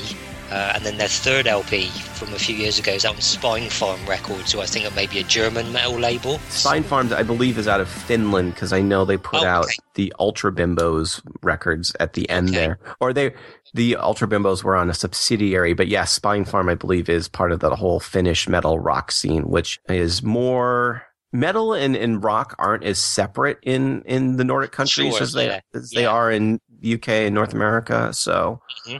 So yeah, I wonder if perhaps with the singles and LPs they're kind of playing around a little more, and that's what is causing the backlash, because it's pissing off the true metalheads who like the LPs. It could be possibly. And it also could be that the stuff with them playing around and doing the covers appeals more to me. I mean, first of all, I didn't recognize any of these as covers. I didn't know any of these songs. So yeah, it's I think they're an interesting band. There's a pretty good "What's in My Bag" Amoeba Records video with the leader Ghost. Good stuff. So we're going to go to my number 4 choice. And I'll do a little bit of an explanation before I sort of get to the actual band. I've been posting in the group just how incredible I believe that the local soul scene is. And it's really been over the last 10 years or so, 10, 15 years. It certainly doesn't hurt that the local bands that we've had the presence in the world of the Daptone label and similar soul movements in other international cities exists. Also, I guess, with local public access stations like PBS and Triple R, they've been huge champions of both old school soul and local musicians for years. Some of the bigger names that have been doing the rounds have been bands like Cooking on Three Burners, which actually I remember when they started out, they were more sort of like a Hammond organ jazz trio, sort of more gone into the funk soul realm. Bands like Sasquatch and the Bamboos, featuring terrific singer Kylie Aldist. And she's been making a name for herself in her own right in recent years. So getting to the album I want to talk about, my good buddy Pat Monahan, who you would have heard a couple of months ago on the Triffids episode, I love that album, recommend I listen to the latest album from a local outfit called Deep Street Soul, and their album is called Come Alive. Listen up, girl, I got myself a sugar man, he's so sweet, tasty like, oh Lord, let me say it to you now, he's gone. My man, he's so fine and sweet, his kiss, sweeps me off my feet. When it moves with me, we jet like a melody. When we get together in harmony.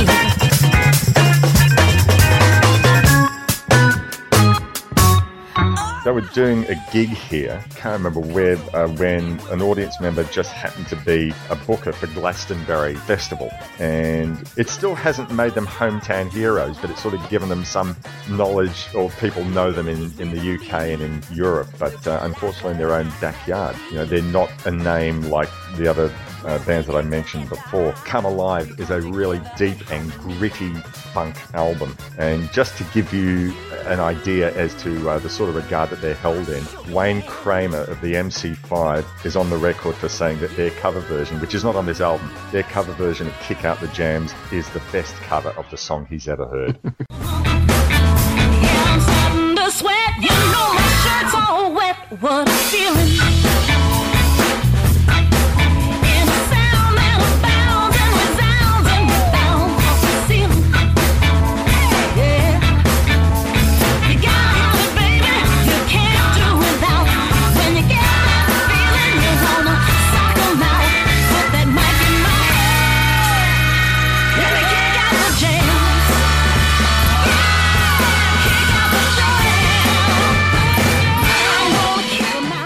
So No way. And when you listen to them do it, you think, this so works as a funk song. Why was it never done before? It just sounds so natural the way they do it. As to the album itself, Deep Street Soul can really hold their heads high with the Dat Kings or the Budos Band or really anything from the Daptone label. They've said that they're influenced a lot by Booker T and the MGs and also by the Meters, and certainly their drummer Agostino Soldati, his drumming is very much in that very tight groove sort of bass drumming that Ziggy Modaliste of the Meters does.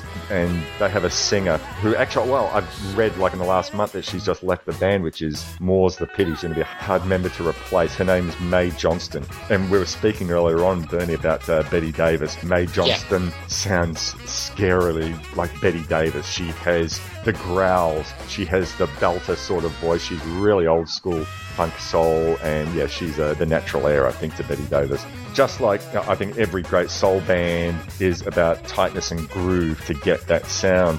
This is not an album, with one song exception of laid back ballads. It's just all solid, gritty funk. The opening track is an instrumental called Out of the Gates, and it's like watching an Olympic runner on steroids. It's fast and tight and super funky. You got this great rhythm section of Agostino Soldati and a bassist called Warren Hunter, and they just push every tune that they're on while providing that solid bedrock of rhythm for the rest of the band to play on. Of course, they have the horn section, which makes this sound like the best of any Stax recordings of the 60s. But this really does sound like an album of now. I know I've made these old school references, and you know it could be very easy to say, oh, well, it's just pastiche, but it's not. It has groove and feel. It really does bring back, the name of R&B to what I think it should be. It's just absolutely a solid album. I really, really love it. I think it's a great thing that over the last few years we've had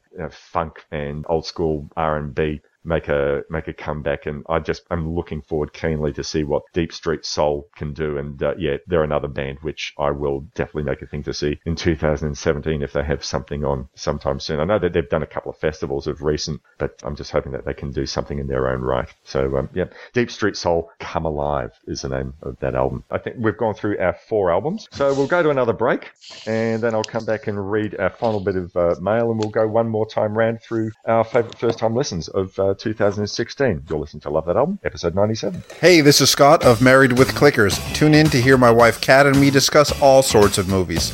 We'll cover everything from The Lost Weekend to Weekend at Bernie's. From The Big Sleep to Big Mama's House. Well, maybe not Big Mama's House. And the great thing about Kat is that she's not afraid to speak her mind. And would you be surprised to hear he was nominated for Best Actor that year? For that film? For that film. But don't take my word for it. Just listen to what the Gentleman's Guide to Midnight Cinema has to say about our show. It's a husband and wife show, and they discuss movies and stuff. Yeah, a very wife-husband show. High praise indeed. So come find us at marriedwithclickers.libsyn.com. It will save your life. Or maybe just help you kill an hour. And we're back. You're listening to episode 97 of Love That Album. Thank you very, very much for listening. Last show of the year. I won't bother you again until 2017, I promise. On the line, I still have with me Mr. Eric Reanimator and Mr. Bernard Stickwell. And thank you so much, gents, for sharing your thoughts and your first-time favourite listens of the year. Not a problem. And another person who I want to give thanks to for sharing his favourite listens for the year is the final written correspondent. And this is a fellow who's a regular contributor to the Facebook Love That Album page. Always love reading what he has to say. And that's Scott Smart. So thanks, Scott, for writing. He writes, "Hi, Morris. Best wishes for the holiday season. Here are my notes regarding my records of the year. Number 1, Changes by Charles Bradley. With his illness and the recent passing of Sharon Jones, I listened to this with more feeling each time. Got the bonus disc of instrumentals, which is great. I've listened to a bit of Charles Bradley. Amazing voice. I think he was here last year. Number 2, The Northern Soul Story, volumes 1 to 4. The history of Northern Soul illustrated in 8 discs. Excellent notes, I'm not sure if this is one disc or one disco. He's written one disco, but I'm not sure. One disco per volume, and not a bad song among many great songs. I got a really terrific only 2 CD Northern Soul compilation earlier on this year. I think I was mentioning to you, Bernie, because it was sort of served as a promotional vehicle for the film. Sure, yeah, you did, yes, yeah. Yeah, really definitely want to go watch that film if I can. It's a definite see here at some point, I think. I think that would work very well. Terrific. I love the music. If the film is half as good as the music, then it'll be great. Number 3, Mind Revolution by Dorsal Fins. I met a barman who was in the band, got to talking how I liked Sasquatch. He mentioned how he was in Sasquatch, and this is his new band. Got the record, loved the soul via catchy Savage Garden pop stylings and production. Looking forward to the next album. Number 4, for the first time on vinyl, Joni Mitchell's Blue. It's Joni Mitchell's Blue. Right, so he felt he had nothing more to say there apart from it's Joni Mitchell's Blue. Yep, I think that pretty much sums it up. I'm rather envious that here in 2016 you actually got to hear it for the first time. I'd love to have seen your reaction. Just a wonderful record. Number 5, couple of albums. 3 albums here. He puts under the classification of unique individuals. Booby Night. A great funkster from the early 70s. Google him and be amazed. Desmond Dekker, the King of Ska album. The title says it all. Yeah, pretty much does. Love Desmond Dekker. Madeline Bell, self-titled album from Diva. I think I had this on last year, but it still has me. If you didn't hear me the first time, it is a fave. Number 6, here's a couple of hip-hop reissues. First one, Curtis Blow, self-titled. Includes The Breaks, a really bad Loverman ballad, and a really great version of Taking Care of Business. I wonder if he means as in Bachman Turner Overdrive. I don't know. The second one is Def Jam 25 recordings. DJ Bring That Back. Tracks separated over 4 discs, 2 pre and 2 post 1996. Tracks include Disturbia, Rihanna, Hustlin', Rick Ross, Jesus Walks by Kanye, Put It On Me by Ja Rule, 911 Is a Joke by Public Enemy. I Need Love and Radio LL Cool J, and featuring The Rain by Juice Jones and This Is How We Do It by Montel Jordan. Number 7, Too Fast for Love, Motley Crue reissue. Now, that's a band I never thought I'd be. I love that album. There you go. A tremendous sounding vinyl of one of my favorite records ever. Never heard a better sounding reissue. Number 8. Now this is something close to my heart. The Atlantic Rhythm and Blues box set. Great on CD, brilliant on vinyl. The Atlantic set is a soul collection in a box from the 40s to the 70s, a most enjoyable history lesson. My first purchase from Discogs, worth every cent. Back when the albums were originally released, I got volumes 5 and 6, but I know what's on the other releases, and yeah, that is an amazing set. So 7 double albums on the record. I think they might have sort of like cut a few songs off to make each one fit on CD. If you want to have like the nuts and bolts of what great R&B from the Atlantic record label, covering its history from the early 40s when Ahmet Ertegun started the label through to the mid-70s, then that really is a great collection to have. Number 9, Bill Withers, Just As I Am on vinyl. Bill Withers' debut, a great record full of great songs. 10, got the John Williamson 4 CD box for $20 from JB Hi-Fi yesterday. Great songs. John Williamson is, I guess, a local country singer. Had one song that became very, very famous called Hey True Blue, which I got to confess I can't stand, but from people in the know, he's a lot more than just that one song. So anyway, 4 CD box set for $20. It sounds like good value there, Scott. There are so many more. I'm on a Motown kick at the moment, but am thinking of going a bit metal over Christmas. Probably end up drunk listening to old Hank again. All the best for the holiday season to you and yours. As always, thanks for the work you do for the group. Have a great day, Scott. Thanks very much, Scott, for sending us your thoughts. I'm really grateful to all 3 of you guys who sent very detailed emails there on what you listened, what you liked. So those of you listeners out there, hope you're taking notes, and hopefully that there's something in what the correspondents have sent in or what any of us have gone and recommended for you to search out in 2017 if you haven't already done so. All right, so our final choices for the show. Bernie, your 5th choice for the program. Okay, the final choice is an LP called Feathers by a band called Dead Meadow.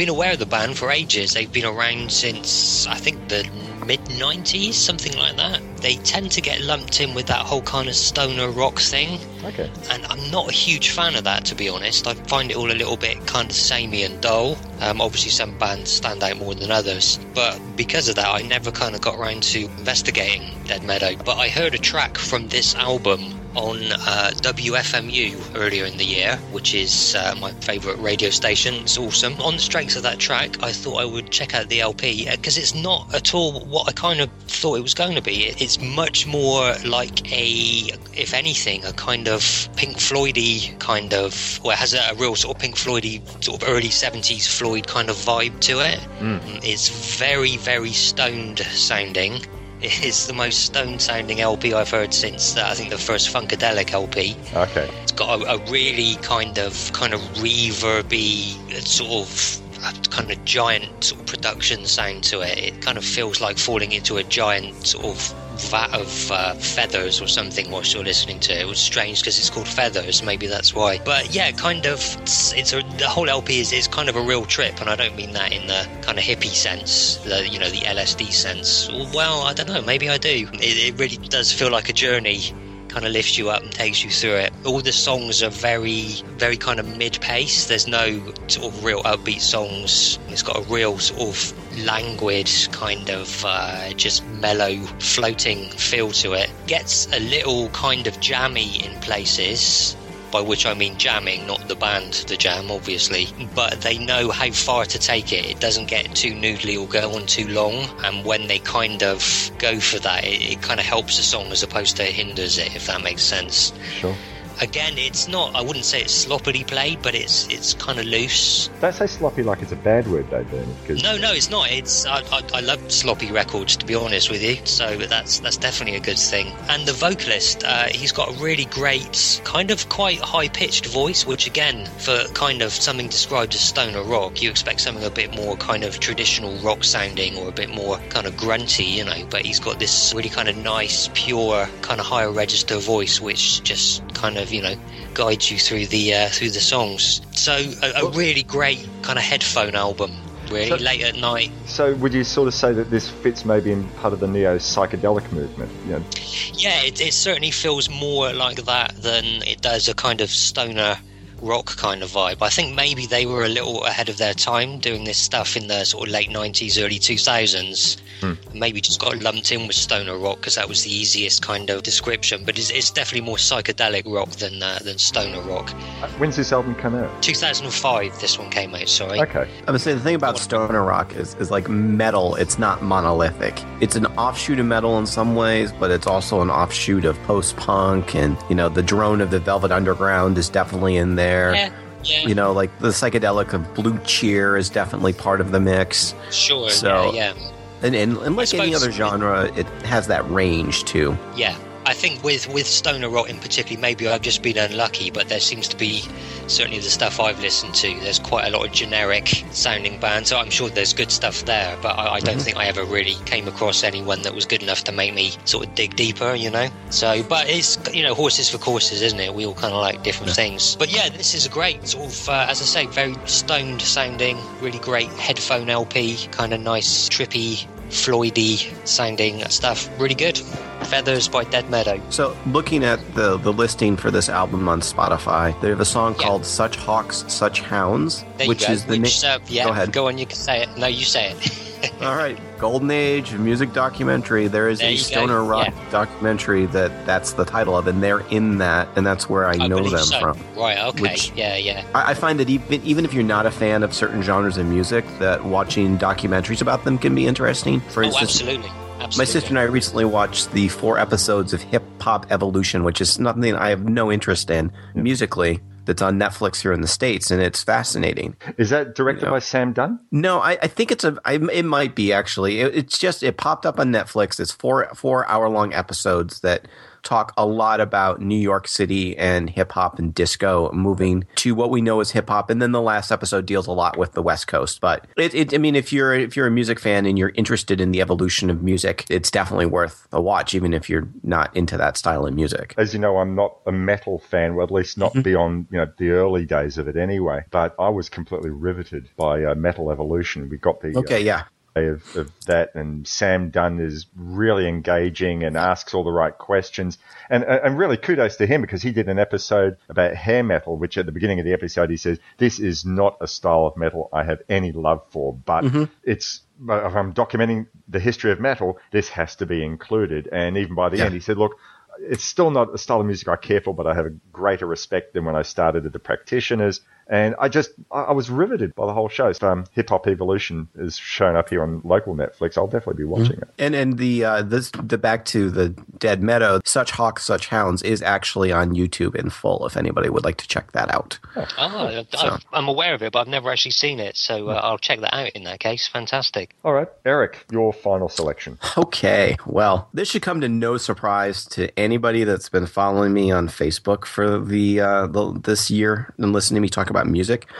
This is an outlaw country album that charted on the dance and electronic albums charts. And this is the Countach for Giorgio by Shooter Jennings.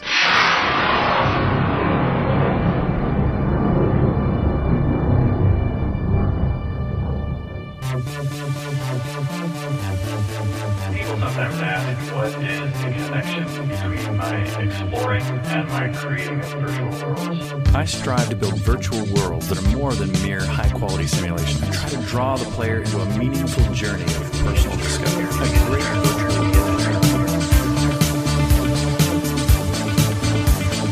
Love don't give no compensation. Love don't pay no bills. So Shooter Jennings, the son of outlaw legend Waylon Jennings, back in 2014, he announced he was doing 2 quasi-tribute albums, one to George Jones, which wound up being an EP, and then one to Giorgio Moroder, the Italian disco composer, producer, early electronic music innovator. And outlaw country and Italian disco are not two sounds that anyone would think go together. But Jennings, in my opinion, has done something kind of amazing by mixing what's the strengths of the two genres and pulling the right elements from them together. So a good chunk of these songs are actually covers of things that were written or produced by Moroder, including the last track, which has Marilyn Manson doing the vocals on Cat People. And this album came out in March, so it kind of resonated even a little bit more with, the fact that David Bowie had just passed when this came out. Yep. It's not a cover that goes way off course from the original in any way, shape, or form, but just reminds you how great that song could be when, in the right hands. So additionally, there's a cover of the Never Ending Story theme with Brandi Carlile on vocals, and a song called Born to Die featuring Steve Young. Now, I believe you guys did, was it Heartworn Highway? Yeah, we did. See Here episode? Yeah. Do you guys remember Steve Young from that? Yes, vaguely I do. Yeah. Yeah, I've got a few LPs of his, actually, I think. Okay, so he also passed this year, and he provided the vocals for this track Born to Die of this. And yeah, it's a great album. I really, really enjoy this. It's one of the weirdest albums I think I own. And I think it just mixed everything in the right way. I'm not shocked that it charted on the dance and electronic albums chart, because there's a track or two on here that you could totally hear being played in a dance club or at a rave, which is completely not my scene. At the same time, you get the country vibe, the outlaw country vibe. There's a song on here called I'm Left, You're Right, She's Gone, which I believe was a Moroder song that he might have done with Willie Nelson back in the 80s. Well, but that's such... If Giorgio Moroder can work with Willie Nelson, then I can't Shooter Jennings do a tribute to Giorgio Moroder. Exactly. So, yeah, there's a number of great songs on this album. There's actually some really great videos. That Cat People had a great video that was done in that 16-bit 90s video game kind of palette of animation. I don't know what to say. It's my favorite album of the year, hands down. It has been the whole year. Wow. I've heard a lot of other good stuff, but I keep coming back to this one. So I was working in a warehouse for leading up to Christmas here, doing the holiday seasonal work, because this company, they sell a lot of food and they have kind of a national following. So Christmas is, for their mail order business, is what carries them through the rest of the year. Sure. And we were doing 10-hour days for like 20 days. I mean, that's what they told us to be ready for that. The first couple of weeks, we were doing like 6 or 7 hour days. But they had music playing the whole time. And I got to program about 2 hours of music one day, and I got to request a song one day, or a couple of songs. And one of the ones I did request was the song Love Kills off of this album. And it was a mix of stuff, Christmas stuff, gangster rap, electronica, classic rock. It was one day when it was all like Motown, soul, and R&B. But I was talking to a guy in the break room one day, and he was telling me that we were talking about music because he's a musician, and I mentioned this album, and he's like, "Oh yeah, I heard that on the on the loudspeaker, and I hear this song come on." And he said I had to Shazam it to see what it was. It turns out that his last name is also Jennings, and he comes from the area that Waylon Jennings was from. And it was just kind of neat because he was like, "Yeah, that was a great song. I hadn't heard that before."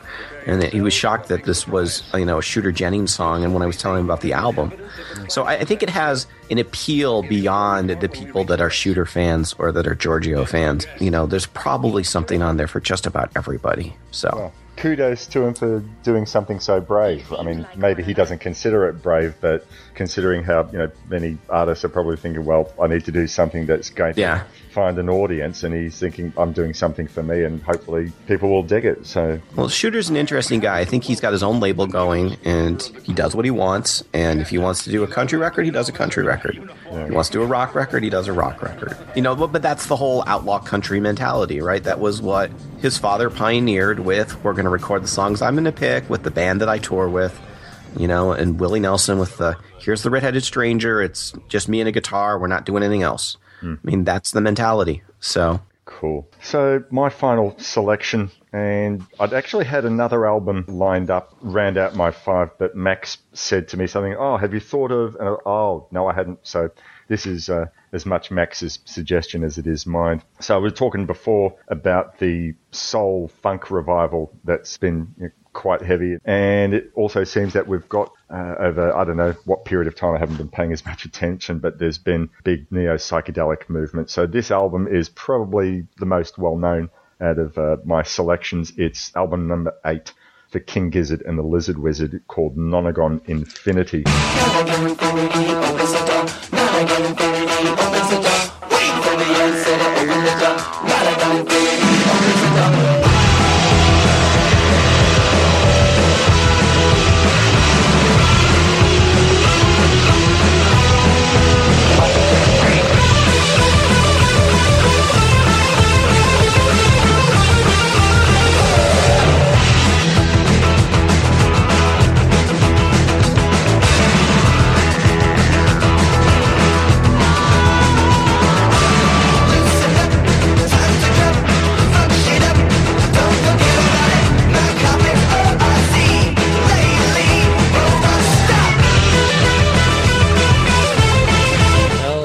Okay, cool.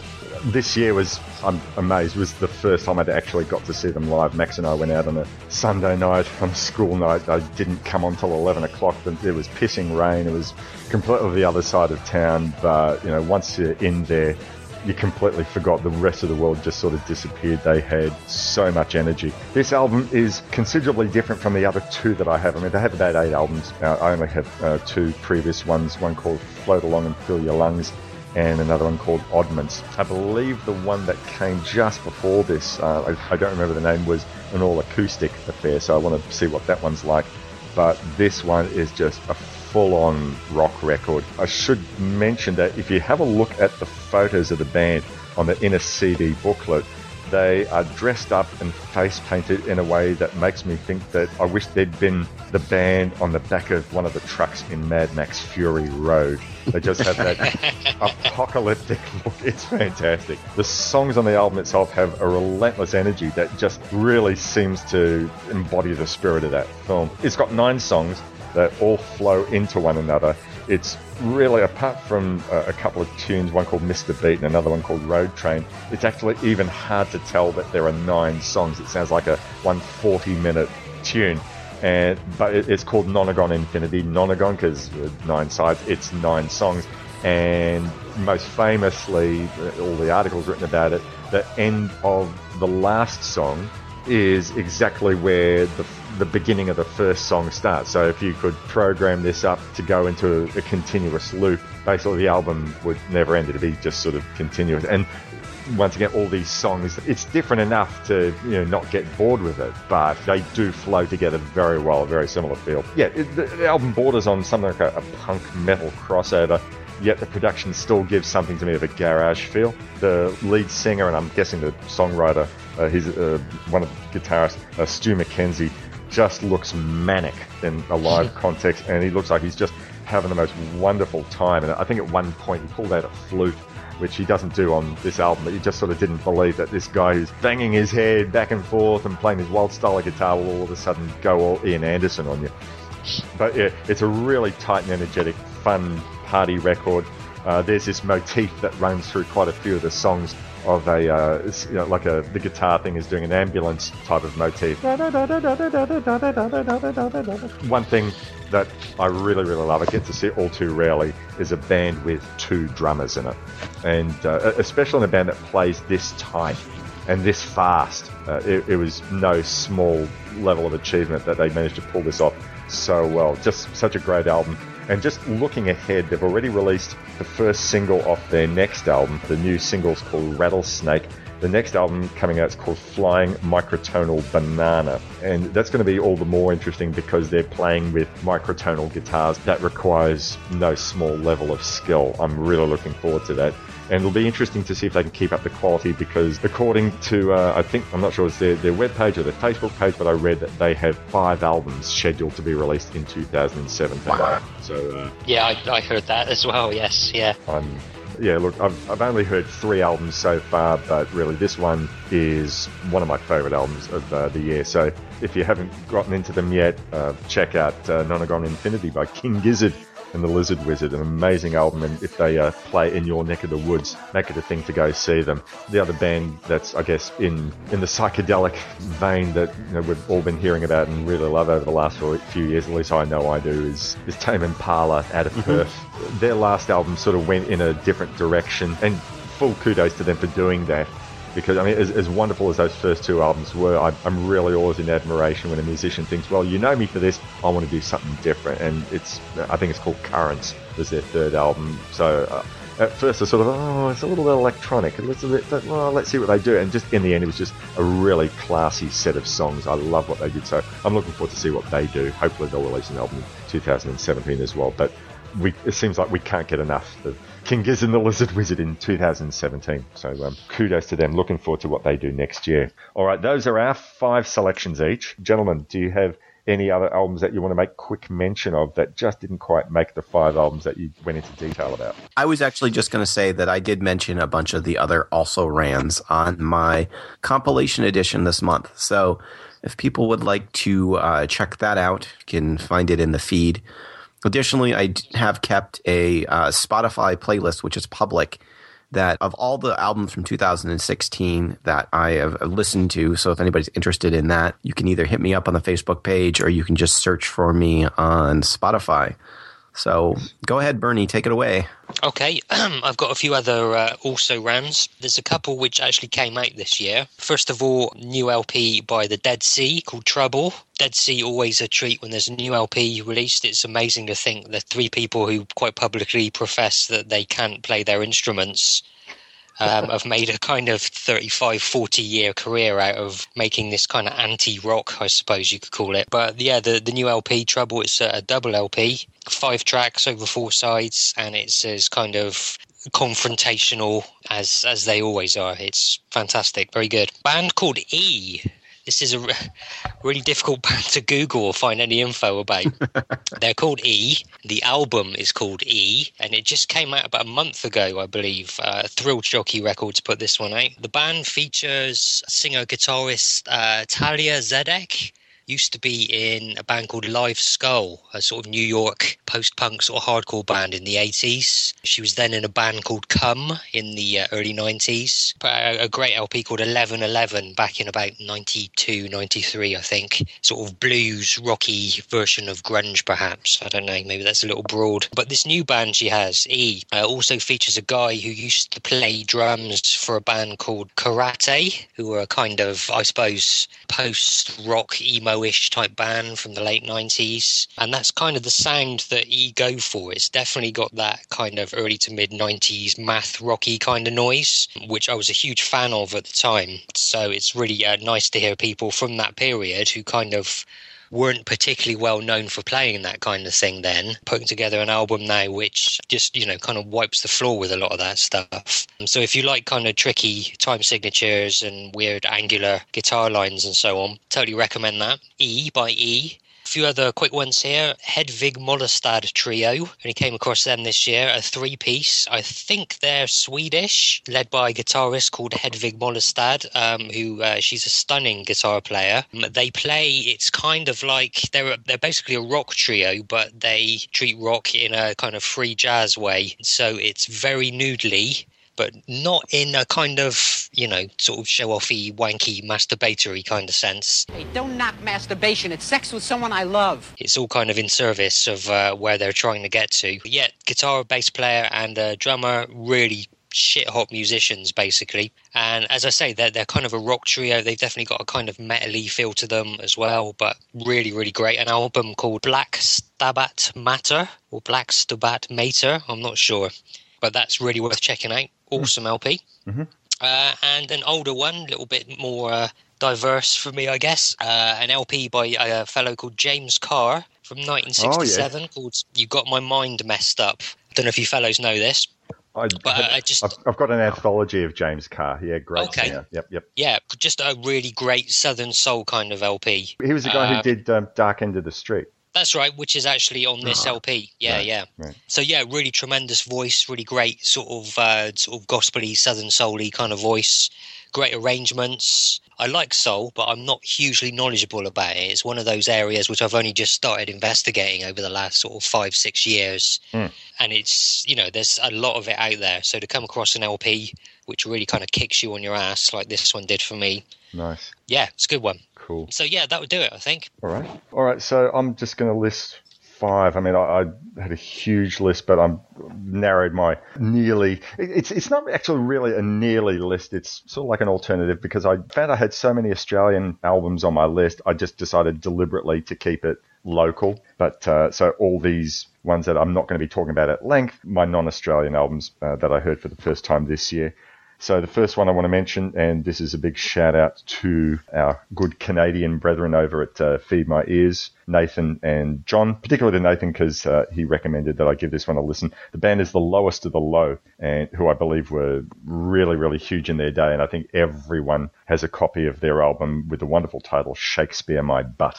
And their main songwriter is a guy called Ron Hawkins, their lead singer. Now, I knew of Ron Hawkins because he had gone and toured with Mick Thomas of Weddings, Parties, Anything, and the Weddos actually covered one of his songs called Rosie and Grey, which appears on this album, Shakespeare My Butt. Absolutely wonderful. There's a reissue that I got. The whole album is quite a lengthy one. If you like that sort of Weddos, country, rock, folksy sort of boisterous singing in the pub type style, then Lowest of the Low are definitely for you. This reissue has the CD restored to full glory and has a DVD, which I haven't actually watched yet, presumably of interviews of the band post the release of the album. So I've got to make that a thing to watch now that I'm having a short break. That album came out originally in 1991. Another album that was a big favourite of mine for this year was something of a supergroup, Nico Case, Katie Lang and Laura Veers. They had a self-titled album And I haven't really read up much about how they came together, but I imagine it was, some mutual respect, and someone recommended, hey, you ought to work with the other one. I really don't know, but they've put together absolutely a classy album. My first thought, first listen was, it sounds more like a Nico Case album with the other two just sort of providing backup, but really nothing could be further from the truth. They all put their own individual stamps on it. And yes, there are Nico Case sounding songs, but then there are also songs that really sound very Katie Lang stylistically. I confess I've not heard much Laura Veers, so I don't know how much of her own stamp is placed on it, but I'm supposing that it is. They all wrote songs and they all sang harmonies on each other's songs, and they each take turns to do leads. A really, really, really wonderful album. Check that out if you haven't already done so. Another guy, he put out an album, his debut album a few years ago, maybe about 2-3 years ago, which was one of my favorite albums of that year. I'm talking about Michael Kiwanuka. He was originally born in Uganda, I believe, but emigrated to England very, very young. And his album of a few years ago, called Home Again, which Tim had recommended to me, was a mixture. It was all his songwriting, but stylistically, it sounded like he was declaring his love of late 60s Van Morrison and Pet Sounds Era Beach Boys, and a range of other things, just these really gorgeous songs with beautiful arrangements and cool instrumentation. And he's put out a new album this year called Love and Hate, that sounds more like he's been watching some early 70s blaxploitation films. Not really over the top, a lot more laid back, but certainly that sounds like the influence. So very different from the previous one, but he's got a fantastic voice, and he's definitely a talent to be watching out for. He's coming to play here in April of 2017, excuse me, and I've already secured my ticket to see him here at the Corner Hotel. Immensely looking forward to that. Fela Kuti. Who'd have thought it'd take me this long to be getting into him? But I finally did. I've been listening to a few things of Afrobeat, and I think partly in a way, it's not that it's Afrobeat, but I think, Bernie, our discussion about Sun Ra probably pointed me towards listening to Fela Kuti. So I tracked down a copy of Expensive Shit, and that's just fantastic. So the story goes that some Nigerian police planted a joint on him as an excuse to arrest him. He ate the joint. They waited for him to poo, but I think he found some feces from another member of his band. They took that instead, and they said, well, we have to let you go. Damn it. Yeah, there you go. But yeah, a great Afrobeat album, and I certainly want to search out more of his stuff and more Afrobeat material. Just really wonderful stuff. I dug that album. And the album that was the big discovery for me, and if I'm going to be truthful, is my favorite discovery of the year. The album came out in 2015, and this artist, he actually toured here in March, but I didn't discover him until later, damn it.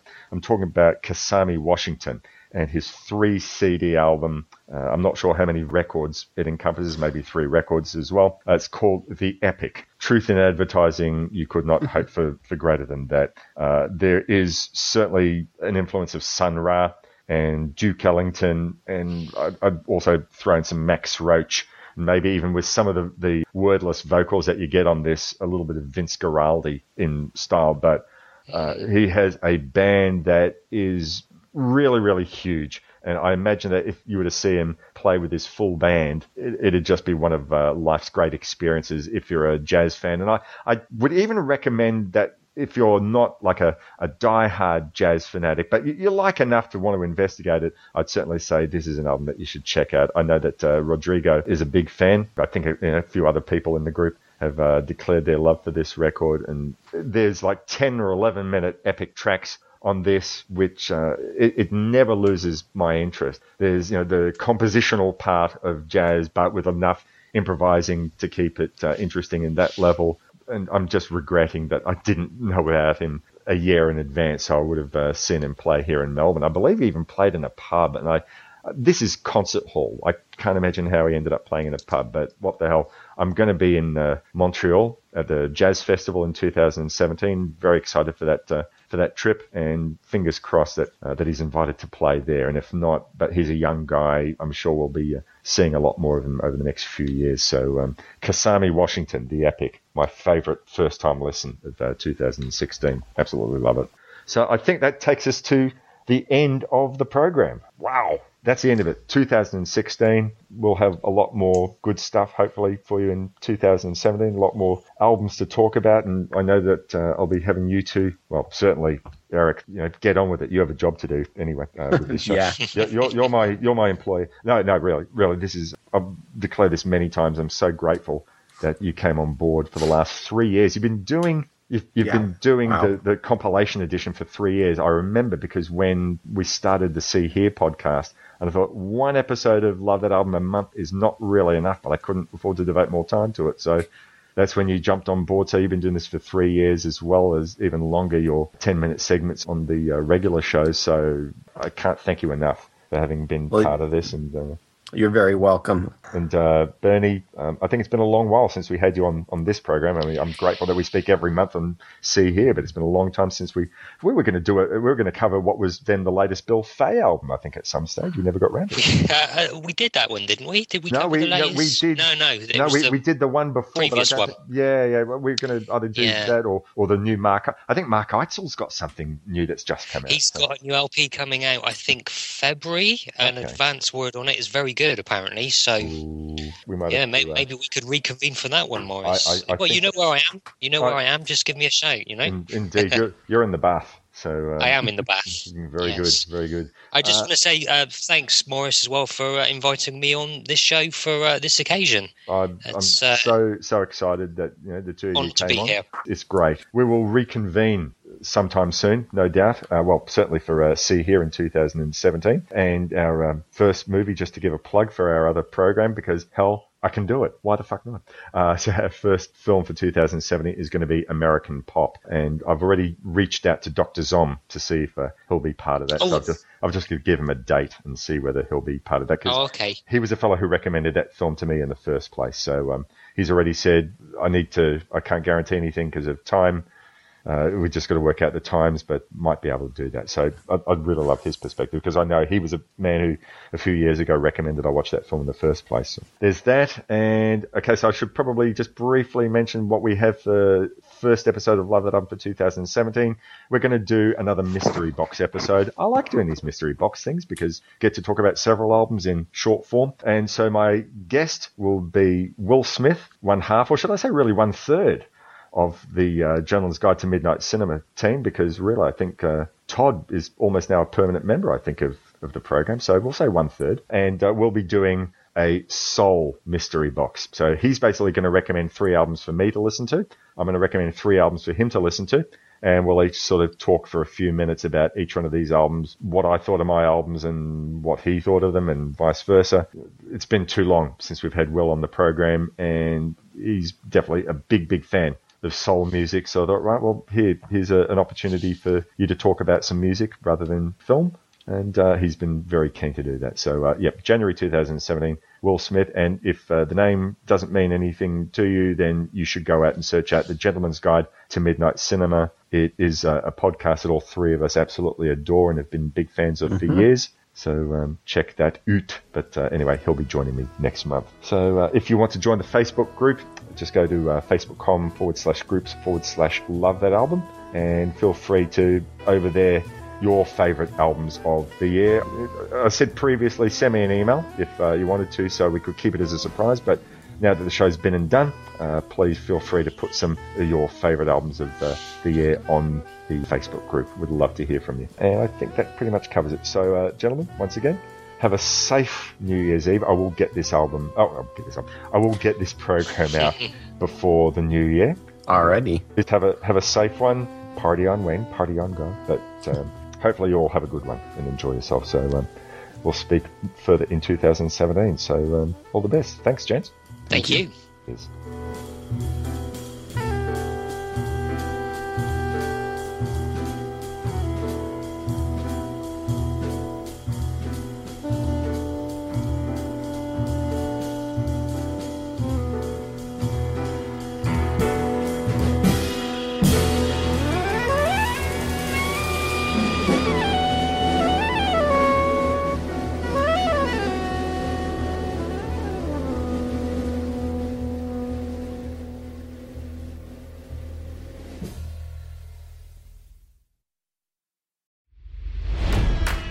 It's NFL draft season, and that means it's time to start thinking about fantasy football.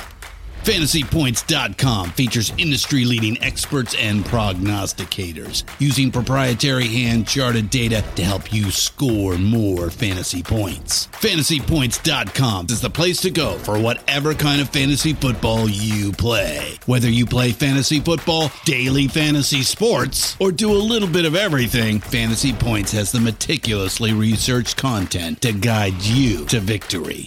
And why wait for the fall? Fantasy Points also covers the new spring football league, the UFL. Join the guru, John Hansen, Scott Barrett, Joe Dolan, and other massive names in the fantasy football universe with an exclusive offer. Use code Pantheon for 15% off any Fantasy Points package, including the all-in package, with access to every article, tool, and data nugget that Fantasy Points has to offer. That's FantasyPoints.com and code Pantheon for 15% off at Fantasy Points. FantasyPoints.com, code Pantheon. Score more fantasy points.